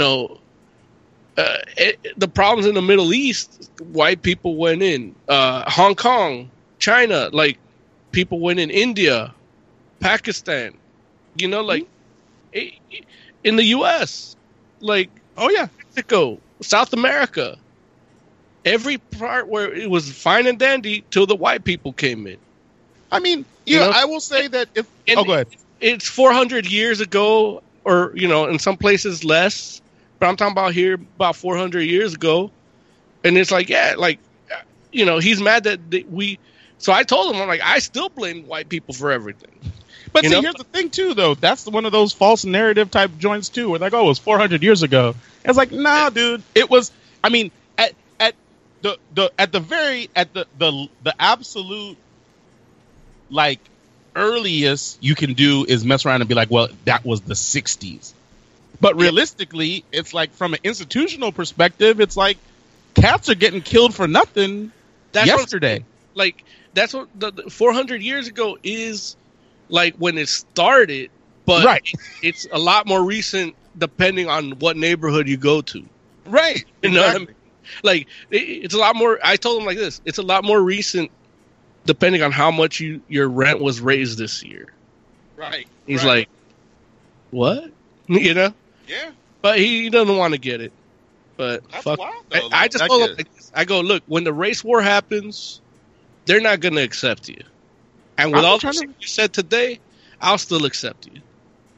But I'm trying to figure out, why does he feel like Black Panther's doing that? Because that's the thing. It's not like Black Panther takes the time to talk about white people a lot.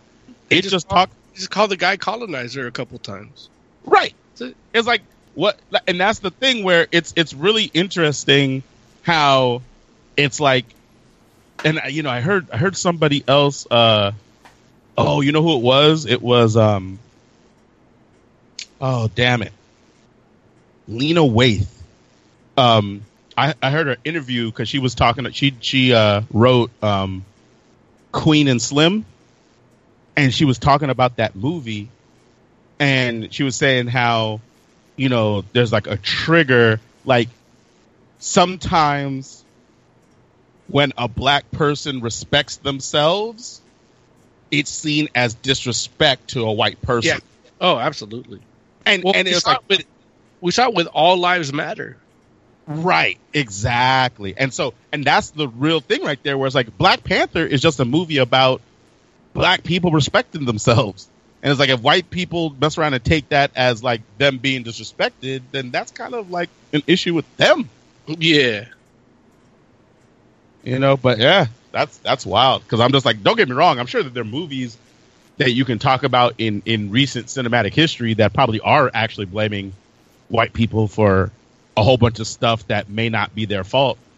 But I don't think Black Panther is one of them. Fault in general, but it's that historical, Manifest Destiny is a little aspect of it, but it's happened on a global scale.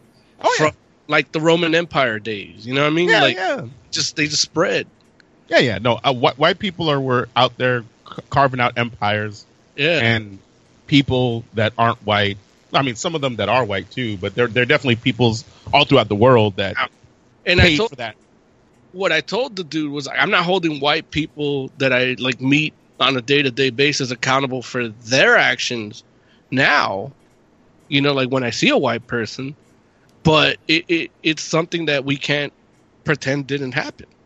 Well, and that's really the long and short of it. Like, if it's all about accountability, like, you know, I mean, look, Germany has, like, ironically enough, has a decent enough model where they, you know, they kind of like acknowledge that they did something and, you know, tried their best as they could, I guess, to, you know, make it right, even though really what can you do?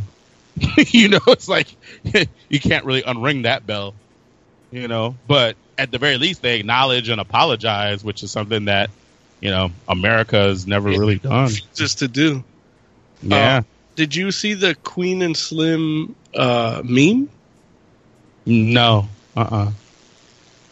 When you do see it, you're gonna be dead.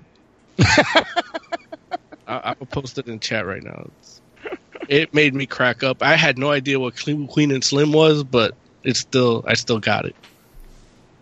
That's hilarious. It's like I kept seeing the billboards, but there's no like ads popping up on my feed or something. Yeah. So I don't know what it's about, or I haven't seen a killer, but I know it's a movie. It's the Black Bonnie and Clyde, basically. Oh man, I'm in. But like accidental, like in the trailer, the guy not accidentally, but out of self-defense, really shoots a cop, and that sets off a chain of events that makes them turn into the Black Bonnie and Clyde. So you said it's accidental? It's not accidental. It's more like self-defense. Yeah, self-defense. But they run instead of, you know, like sticking around to explain what happened. I only said accidental because it's not like he was hunting a cop or you know, like robbing a place and shot a cop that had gotten away or something like that. No, it was justified. Yeah, it's like literally. Don't try to explain it because I want to do my I'm in, I'm out bit. Wait, say it again. My bad. I didn't know we had a bit. I said next time don't try to explain it to me because I want to do my I'm in, I'm out bit. I like. Are you in or out? I listened to it last week and I was like, man, that's classic. I'm pretty sure I'm the only one that liked it, and Larry. I did like it. Anywho,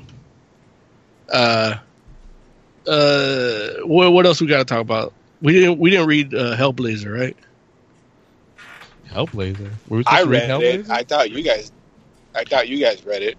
I was supposed to, but I didn't get to. Oh, I thought we were supposed to be reading Morbius. Well, that too. Should we do Morbius real quick? You know what, Tire Clock, why don't you play that Heavy Metal Minute? I'm gonna pour myself a drink, and then we'll jump into Morbius, and then we'll do news after that. Is that sounds cool? Good? Do you want to do Hellblazer, Oscar, or do you want to do it next week? Well, we'll save it for another time, so you guys can read it, and I'm running out of time here. Okay. Yeah. All so, right. do Heavy Metal. All right, here we go.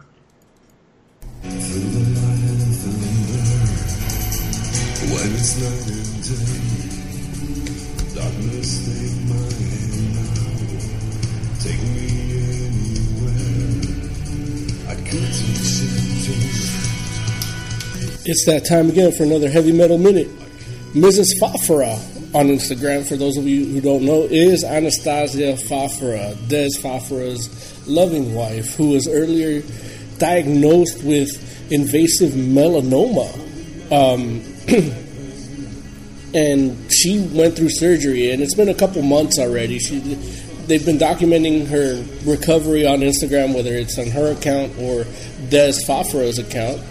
And she's the head of Oracle Management, which manages Ginger, Cradle of Filth, among other people. And Des Fafara, of course, is the singer for Devil Driver and Cold Chamber. But they are happy to announce through Instagram that she is cancer-free. She's cleared of cancer. It's been a tough few months. Devil Driver canceled their shows, and it's now she's cancer-free, and that is, in the world of bad news, that is good news. I am so happy to hear that. It would suck if it went the other way. Cancer is rampant right now. It's fucked up. I don't know what the fuck the people in charge are supposed to be doing about it or not doing about it, but cancer's fucked up.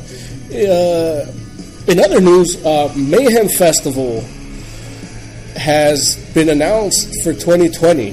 Now, for those of you who don't know, that's Rockstar Energy Drink's metal festival. They used to team up with Jägermeister and do, their Mayhem Fest. They did them in San Manuel Amphitheater here in California or Southern California. They traveled the country. They've had Slipknot, Behemoth. That's where a lot of people got to hear, like, Arch Enemy, Behemoth, a lot of those bands for the first time in the early 2000s. But they had stopped, and now they're back. They haven't really announced a group list yet, but they're back. So for now, we know they're back. I'll keep you posted to see who or what will be the bands playing there.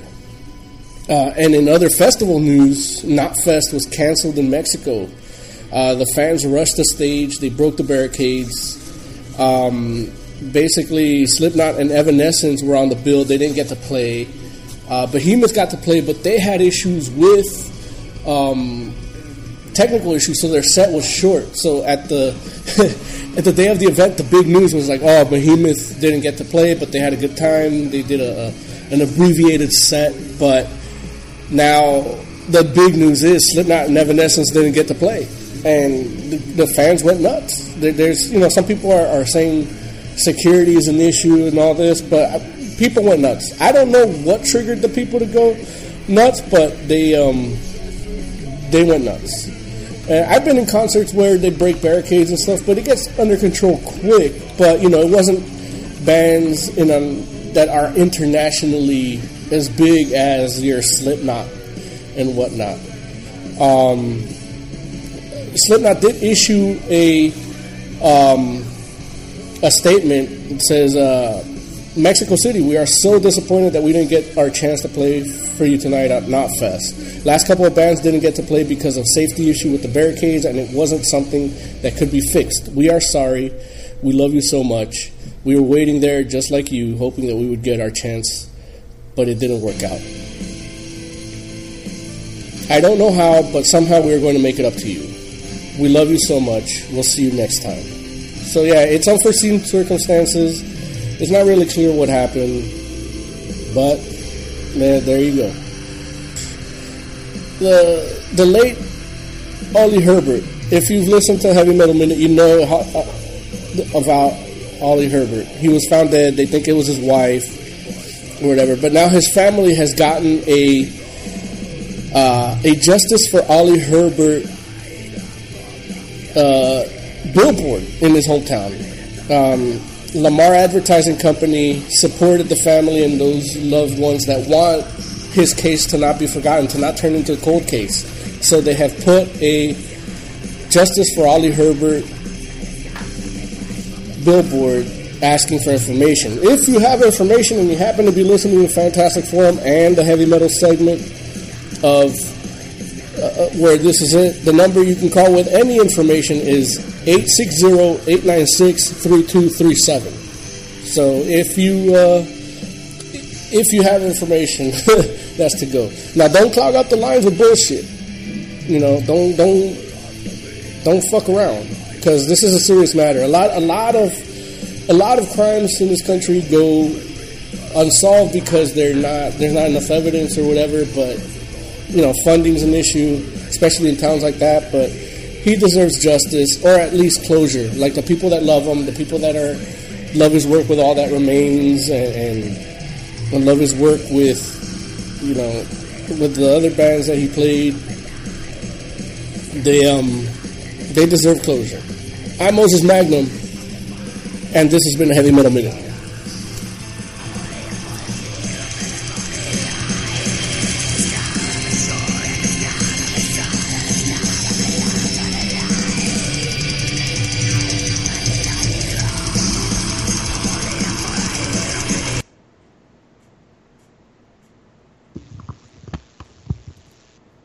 All right. Man. So Mo, they think the wife did it? Yeah. Oh. I reported that I think like 3 weeks ago or so, where like the singer from All That Remains says he never liked the wife. They were trying to get him to split up, and he offered Ollie Herbert a place to go. Like they found him with too much like chemicals in the system, and he was like running from somewhere. So when they found him in the pond, and he drowned in the pond, like I want to say like a foot deep. Like he tripped and fell in there. So they that medicated state, like they have reason to suspect that she did it.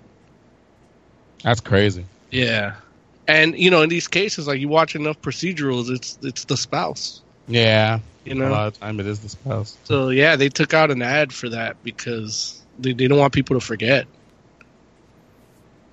Wow. Well, dude, I hope like you said, I hope he and his family get the closure and justice that they're looking for. Really, more than anything, the justice. There was a case. It happened in Arizona. The lady killed her husband, and they deemed it a suicide, accidental suicide.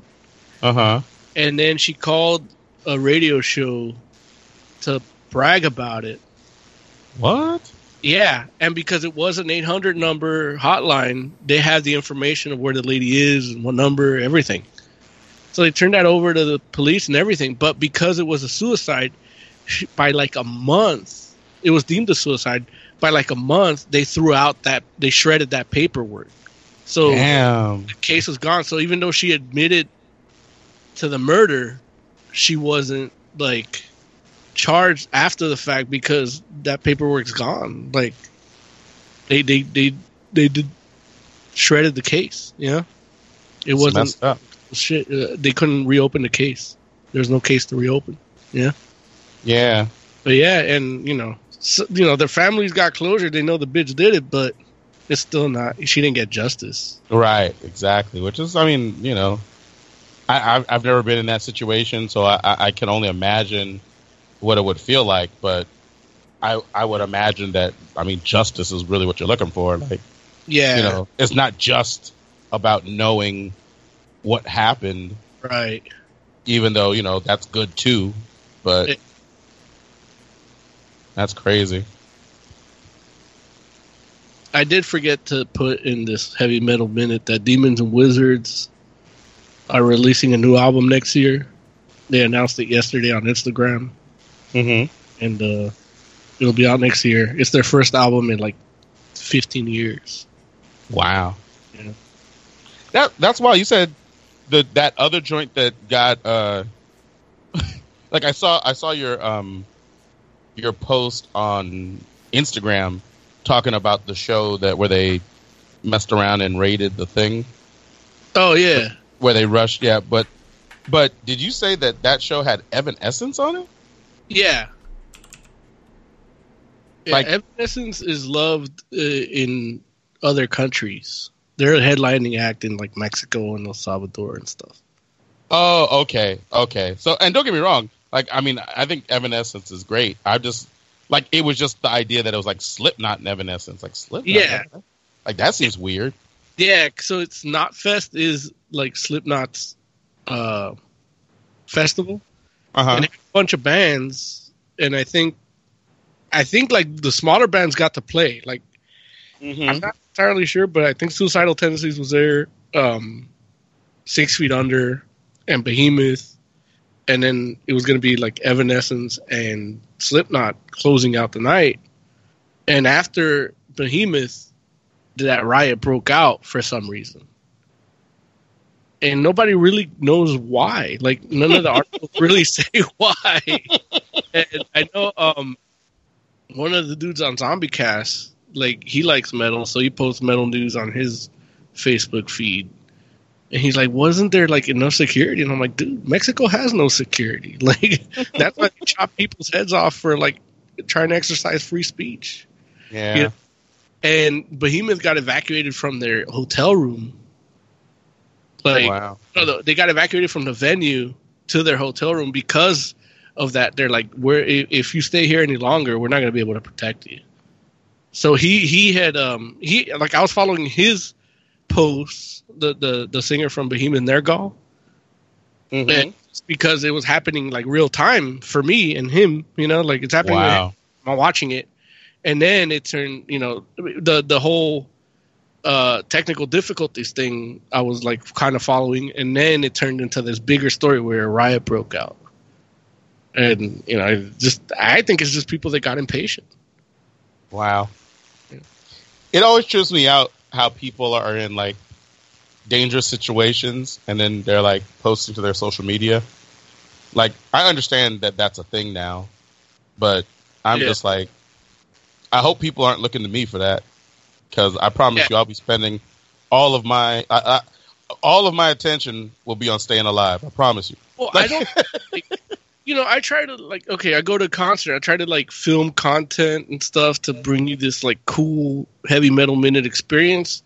But after like 2-3 minutes, I'm like, you know what? I'm just here to have a good fucking time. Right. I'm living life.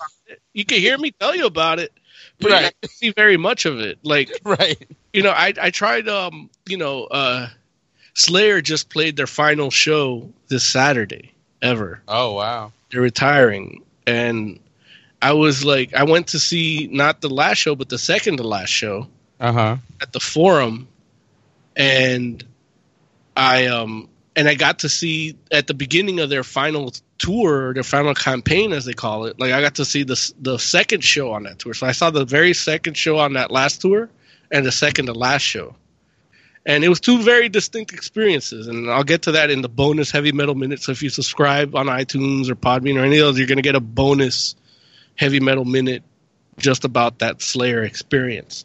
But it is I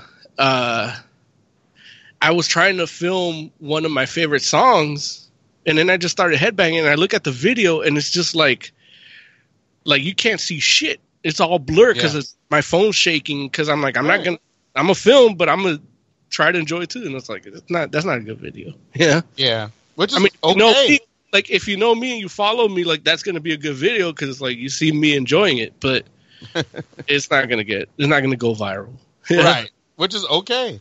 That's like, listen, like, we need to get back to making sure that we're experiencing our lives properly. Yeah. Like, don't get me wrong. I'm definitely not trying to tell people don't record, the moments. I'm sick of it. I'm sick of it. Go ahead.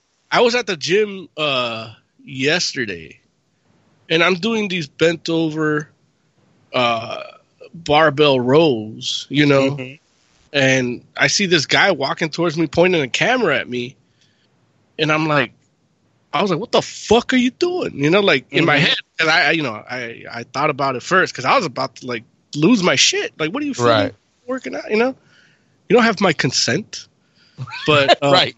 But he wasn't filming you.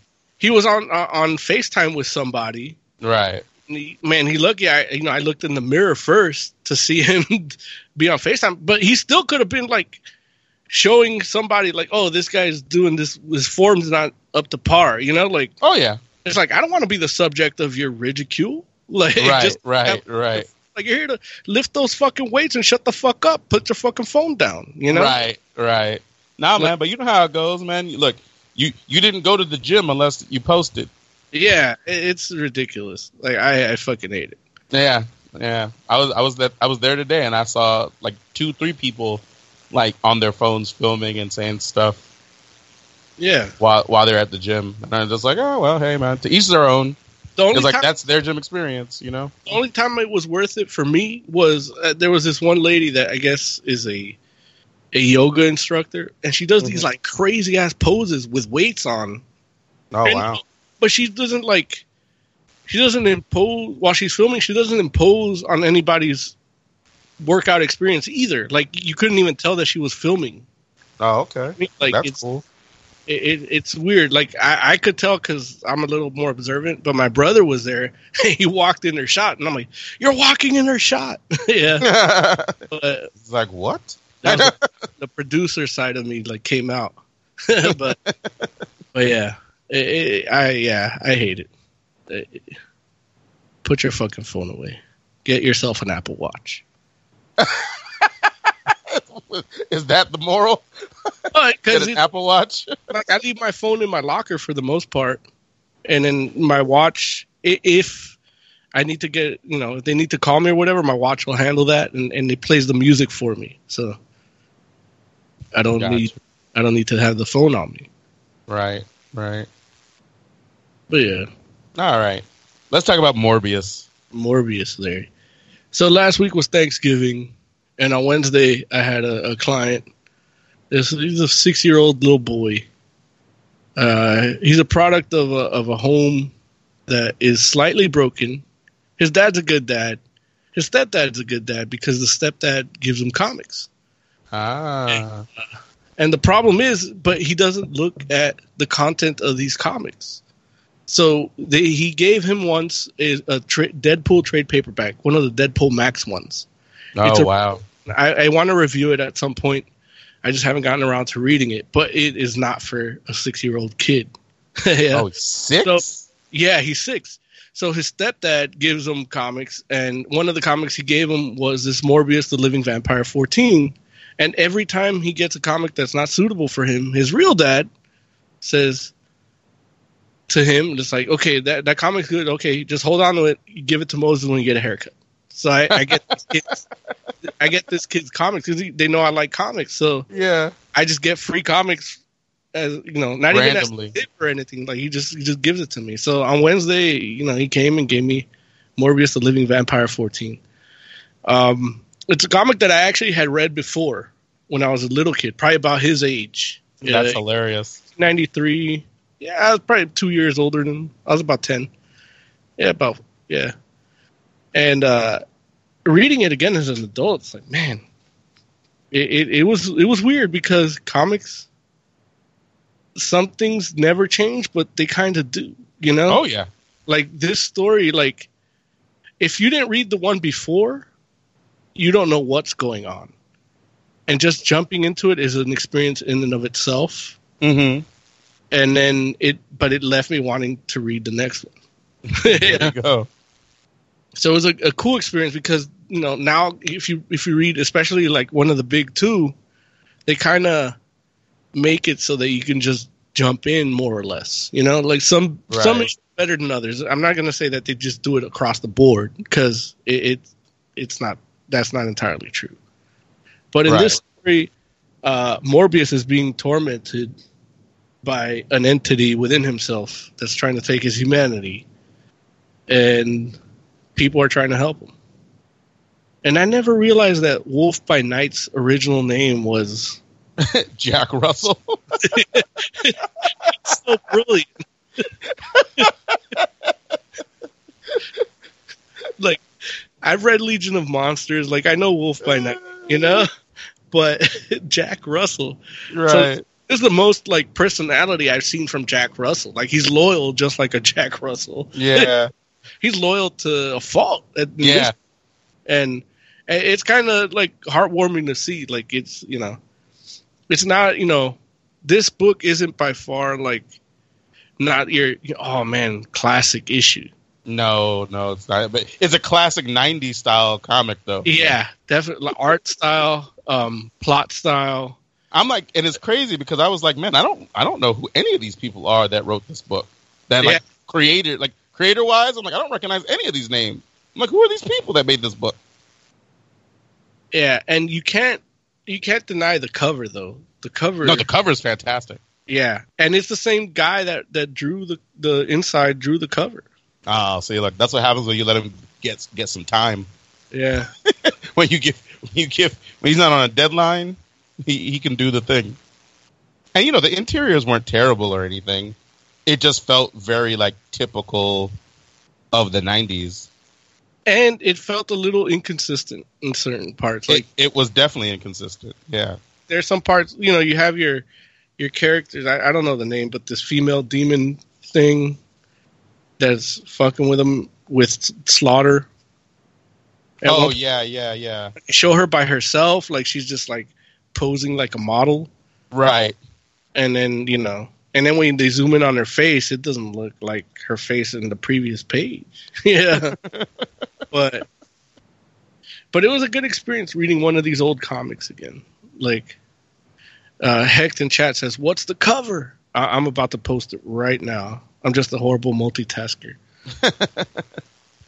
No, it definitely it's crazy because, like you said, I think you summed it up really well right there, where you're like, it was just good reading one of these comics because it's definitely an era, and there's something about a 90s era book. Like there's a reason why there were all types of records being broken back then.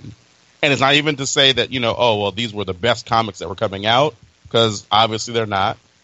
But there was something about them that helped them resonate with people. I will tell you, a big part, I was like, man, this joint is so dramatic. Like, it's so, like, dramatic for no good reason. Like, just the way that everybody handles everything. It's just like the human dude is like, hey man, I don't know if I can like really do this anymore and help this guy out. Like I know that he needs us, but this is feeling really dangerous because, the guy is a vampire, Morbius is a vampire, and he's losing control of himself. And the dude's like, man, he might like try to bite me or something or try to eat me. And I don't know that there's anything I can do about it. And instead of Jack Russell, who has werewolf powers himself, being like, hey man, I understand, I'll protect you, or I'll keep you, I'll keep you safe, or hey, you know what, if you can just do this for me, and then I'll take him away so you don't have to worry about that. He's just like, you know what? He needs our help. And you're a punk for not even trying to help. I don't understand how you could like be this disloyal. And it's like, no, dude, the dude's not disloyal. Like, he wants to help the guy, but he's scared, which makes sense because this guy is a friggin' vampire person, and he's going crazy. Like, it's like there's like no empathy. Like, yeah, he's just like, it's all hey, or nothing. Man. Huh? But it's all or nothing, right? Like, exactly. You got two sides of the argument going against each other. When if you actually think about it, I don't know if that was what they were going for, but reading it as a kid and then reading it now as an adult, and understanding, knowing what I know about addiction and rehabilitation and shit, it's almost like a cool little allegory for that. Yeah. And even the way that people, certain, family and even the way that therapy and goes towards addiction is like that. Like, yeah, they a lot of the rehabs and things and programs put, it's like, okay, the enemy is him because he's addicted, but it's like, no, he's sick. Like you need, right. It's not fighting against him; it's fighting with him. Like you're teaming with him, not trying to stop him. You know what I mean? Like, yep. It actually like, yeah, it was actually really cool reading this old comic again as an adult. Like I've been having, I guess that's what growing old is, huh? Like you start having these experiences that you had again, but under a different light. Right. Like I listen to certain music a different way now too. Oh, absolutely. Yeah. Absolutely. I don't want to get old. Oh. Well, it's still not going to happen for a while if that's any consolation. Well, it's a process. It is in fact a process. Little by little, you're just older and older. Look, if you're lucky. Yeah. But yeah, man, it was wild. It was wild. And it was interesting. Like despair. I'm like, oh my God, I haven't thought about despair in I don't know how long. Like, yeah. I was just like, it's despair. Get out of here. When's he going to be in the movie? Never. Never. Well, once because his name's Despair. You got to spell it right with the hyphen. D hyphen spare. Spare. Despire. Right. And he looks like he looks. Like demons don't look like that. In the 90s, they did. Yeah. No, man, it was wild. I was like, oh man, this is crazy. It's funny. Oh, go ahead. Well, it made me realize how like crappy that new Morbius comic was. Because even this one, like, as crappy as it could be, or corny, I guess, it was still pretty good. The new Morbius comic? Yeah, the one that Hopeless, or yeah, that just came out like literally a couple weeks ago, right? Oh no, I'm talking about the one that came out a couple years back.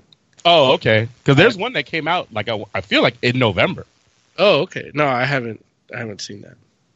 I might check that out though, because I like Morbius. I do know you like Morbius. Yeah.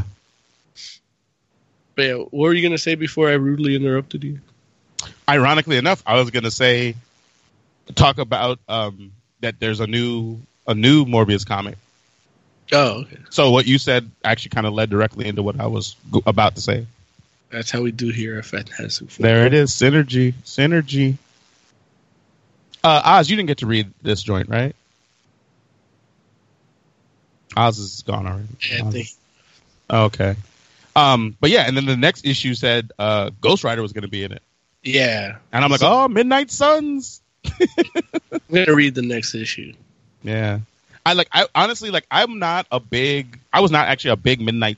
Well, I'm not a huge Morbius, Ghost Rider, or Blade fan, but Midnight Suns, for whatever reason, always piqued my interest. Like, I felt like when those guys got together, they were greater than the sum of their parts. Yeah. Yeah. It's definitely like people that were like, as a team, they do better than on their own. Yeah. Ghost Rider does good on his own, but it's a whole thing. Yeah. Blade, again, can sometimes be a little one-dimensional. Yeah. Depending on who's writing it. Right. In a team is good. And it kind of, Midnight Suns kind of gives me that vibe of like how, remember that Doctor Strange Damned crossover? Yeah. Like, it's kind of like that. Like, you got a bunch of people that on their own, they're cool, but they're okay. But in the right story, right circumstance together, give you awesome little 4 issues. Yeah, no question. I mean, they definitely, like, I think more than anything, it's like each of those characters is better if they have a good supporting cast.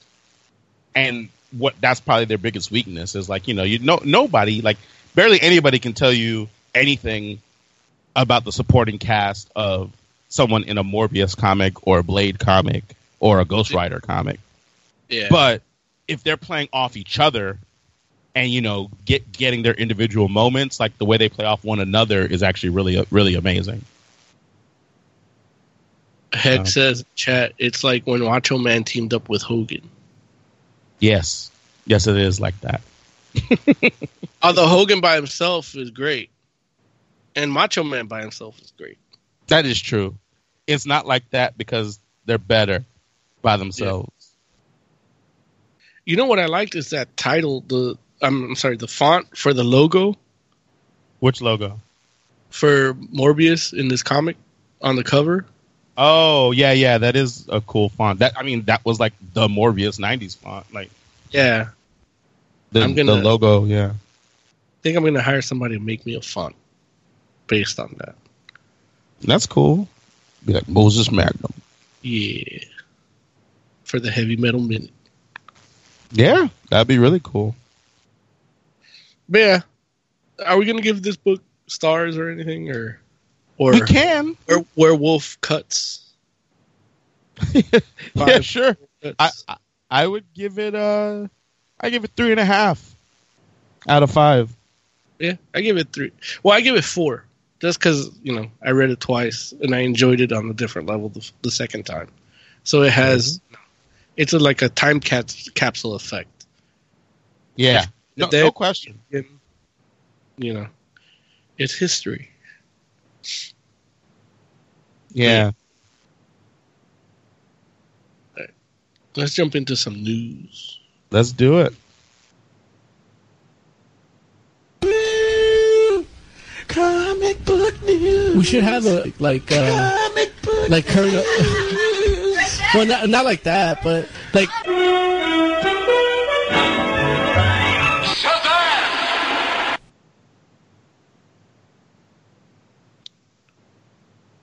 Okay.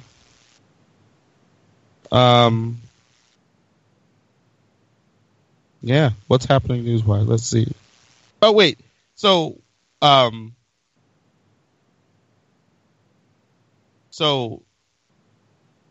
did you say that there was proof that the Snyder Cut exists, or was that Oz that said that? That was Oz that said that. I don't know what the proof is. Let me see if I can find out real quick.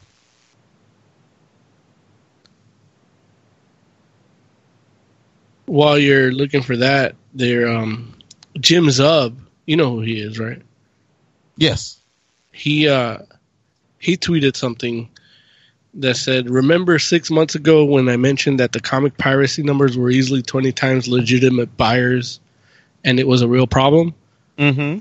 Sometime yesterday, a bunch of other comic book pros looked closer and saw the numbers, and the cold chill of it literally hit. So it's more than 20 times." Wait, what? The bootleg numbers for comic books is 20 times the legitimate. That's crazy, really? So there's just a whole bunch of people that just aren't willing to pay for the price for comics? I don't know if they're not willing to. It's more of like, I mean, they do come out, you know, it's kind of like you got to go to a certain place and buy them every week, you know? So sometimes they just wait for a trade. Like, I know I've done that where, or I read stuff on bootleg but I buy them directly from the artist, you know, when I get to. So I think their money does come from it, but it might not be enough. Like, especially like if you need that weekly number, like that sales number, you know, it's like box office. Like if people wait for video, it's going to affect the box office, you know? Right. But, you know, people's careers and livelihoods are judged on a weekly basis with comics, you know? Yeah, that's interesting. Because, like, I'm trying to figure out, like, what would get people to actually, like, buy those books. Like, is it just, like... Well, you know what would help me? Tell me. If on Comixology they weren't blurry when I read it. If what? If when I bought them on Comixology, they weren't blurry. Oh, they're blurry when you buy books on Comixology? Well, when I bought the question number 1. Oh. Like, now that book you can't find, Larry. That's what I saw in chat. You like Oz was saying. Yeah, he went to 4 shops, they didn't have them, and then the other 4 shops sold out while he called around. And then my shop, where I was going to buy it from, didn't have it. So I don't know if it's like, if there's something in it that is going to be like a prospector thing, which again would lead more people to bootleg it if they read a good review or anything, if they can't find it. Or if it's like they just didn't think the question would sell, so they ordered like 2 copies, you know? That's wild. I think, you know, I'm gonna ask. You're gonna ask? I'm gonna ask comic shops. Like we have quote unquote friends on Instagram. Yeah. Comic shops. Them how many copies of the question they ordered and how many sold. Yeah, that you should do that. And next week I'll have a number for you. Sweet.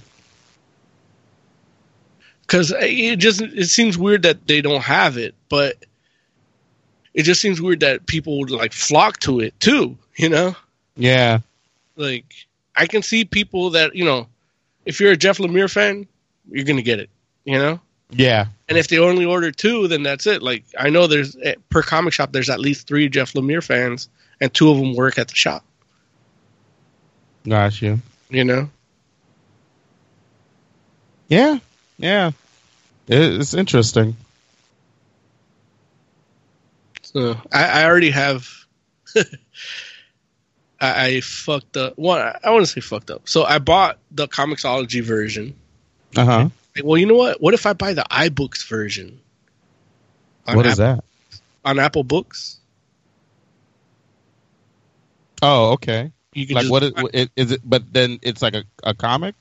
Yeah, well, it's like the Kindle. Like, oh, got it. Like you buy the digital version, but through Apple Books.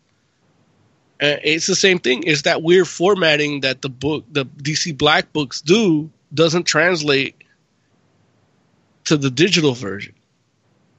You know? Right. So I'm like, fuck. And oddly enough, the bootleg version was clear. That's crazy.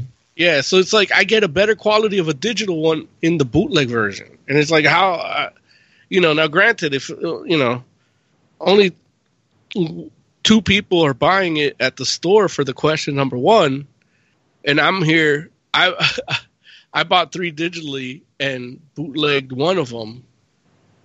And then the people that hear me, let's say out of the 3 listeners we have, 2 bootleg it instead of trying to buy it digitally, because they might not have a comic book shop in their store. Like, that's it. That's your bootleg number, Yeah. It's like, man, they're talking about this book. I got to check this out. Like, even just to see if it's blurry or not, Yeah. It's a, on some levels it's a quality thing. On others, it's like an accessibility thing. And yeah, I think the world we live in right now, the question is due for a resurgence. That would be super cool. I would love to see that. Same with like, X-Files did the revival too, like you can get good stuff out of it, but it just depends, getting people to buy it. Yeah. If they make a movie about it, people will buy it. Yeah, that's true. But then I'd hate it. Spit venom on it. Yeah. So the Snyder Cut thing is just, I guess Zack Snyder posted a picture of what he is saying is a cut of the movie. In the story I'm looking at, it said that Kevin Smith has seen it and Jason Momoa has seen it. Supposedly it's like a 212-minute version of the movie, which is kind of insane. I'm sorry, say that again? They said the runtime for the joint is 212 minutes. Man. Does that include the footage that was shot from Joss Whedon? Or is just everything that he did? I mean, I'm assuming it has to be some of the stuff that Whedon did too, right? But I don't know. Because you gotta remember that. You gotta remember that 214 minutes. You gotta remember that he didn't finish the entire movie when he stepped down. Yeah, that's what I'm saying. So, yeah, that's what. That's why I was like it. Yeah. That's what I'm saying. The Snyder Cut. I thought the Snyder Cut didn't exist, but apparently. I think it's kind of like the whole thing with the Richard Donner cut of Superman 2, where he used footage from the other director, splicing it with the footage that he actually shot that was cut. So we'll probably see something like that. Heck in chat says, is the question original dude or Montoya is the original dude? And then he puts Snyder Cut, shake my head, face palm. I know. If the Snyder Cut is real, they definitely should release it because they went through the trouble of releasing Batman v Superman as the ultimate cut. So, if Warner Brothers listening, they should really consider this because people, they'll be making a lot of money out of this. I don't think so. I don't think they're going to make any money. And more importantly, I don't think it's going to be any good. I don't think it's going to show you anything that they didn't show you already. Like, and then anything that they show you extra is like, who cares? Like, if anything, you'll just have a good mouth on Superman. Now, I also wonder the footage that he shot that was cut. I wonder if they would have to redo the effects, because sometimes a lot of the scenes that were cut, they would have effects that's not finished, so they would have to redo all those effects again. So they're going to spend money for people to maybe not watch it. Because here's the thing. The Justice League didn't do as well as they thought it would do. It wasn't because of just Joss Whedon. It was just because Batman vs. Superman wasn't that good and Man of Steel wasn't that good. Oh, yeah. Look, I promise you Joss Whedon made that movie better, not worse. Yeah. Like, it's not... Yeah. I don't know. Get Damon Lindelof to do the Justice League. I want to see the Lindelof cut. No, it is. Get Bryce Dallas Howard to do it. Nah, she could do the next Spider-Man. Nah, she probably doesn't love Spider-Man like that. Well, you never know. I know. Let's see what's another news here. Black Widow trailer came out. We talked about that earlier. Mm-hmm. There's a new Planet of the Apes movie in the works with Maze Runners, filmmaker Wes Ball. Yeah, I never seen any. I wonder if they're gonna reboot it, because the last 3 movies ended on the way that it ended and all that stuff. For the next one, they should totally remake the original. And now that the apes have taken over, they just need to do a remake of the first movie of the original at this time. What do you think? Yes. Yeah, I mean, these last 3 movies were basically a prequel, so the next one has to be about the astronauts. In fact, the Dawn of the Planet of the Apes, there was a little Easter egg in one scene where you see a news broadcast of a spacecraft that was launching, and it was the crew of that ship. So the next one should be about that.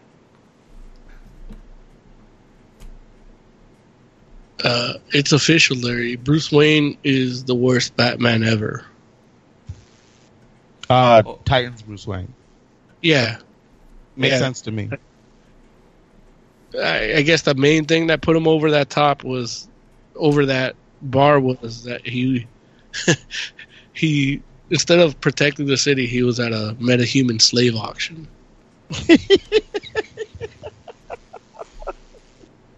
For those of you who haven't seen Titan, yeah, that's what happens in the finale of Titan. He don't do anything as Batman. He sits at a computer and tries to buy Superboy, which in theory is good, but he could have done that without sitting at the computer. Like, he could have fought crime and still done it. I mean, he could have just gone to the auction and just paid for it. Right there. Animated series Batman would have done that. He would have bought him before there was even an auction, just to keep him safe. Yeah. It would have been a twist at the end. It's an Elseworlds thing, so it's not our Batman. You don't know what Elseworlds is. I know what it is. It's like, realistically, like, he doesn't need to be in that series. Yeah. They should just, like... It's called Titans for a reason. It's not called Bruce Wayne or Batman or anything like that. Read comics, Tiger. Whatevs. Right. Whatevs. Let's, yeah. Any more Time to wrap it up. Yeah. Another trailer came out this week. I don't know if you're into it, but... You have to go to work. Yeah, I know, but they released a trailer for No Time to Die, the new James Bond movie. I don't know if you're into that. We're cool, but we don't We don't have to keep you up for that. I have not seen any of those recent James Bond movies, so. Oh man, Sheesh. you know, Like when you say none of the recent ones, does that mean that you saw like the ones that were like the ones before that I've seen, before the ones Larry? that He has to go to. The ones that I've seen were more. I mean, I only seen like maybe one or two of them, and it's the Roger Moore ones. That I remember. Wow. So Well, not even I saw- Pierce Brosnan, huh? I think I saw one of the Pierce Brosnan one, which was the GoldenEye. I think it was on TV or something. I don't remember. Or cable. You got it. But I'm not really that into James Bond because the one James Bond movie that I remember seeing was Moonraker, and I saw that for obvious reasons. Because it's What is the obvious reason? Because Pussy galore. Because it was set in space. Oh, And back in those back in like in the 80s and 90s, I was really getting into sci-fi, and I just saw that James Bond was in space, and I just watched it. Man, you're dedicated, Tarek. Yeah. Not to All right. work because he's staying up late today. Exactly. No, I'm not gonna be staying up that late, especially when I have to get up early in the morning. All right, play that music, Tiger Claw. Alrighty then.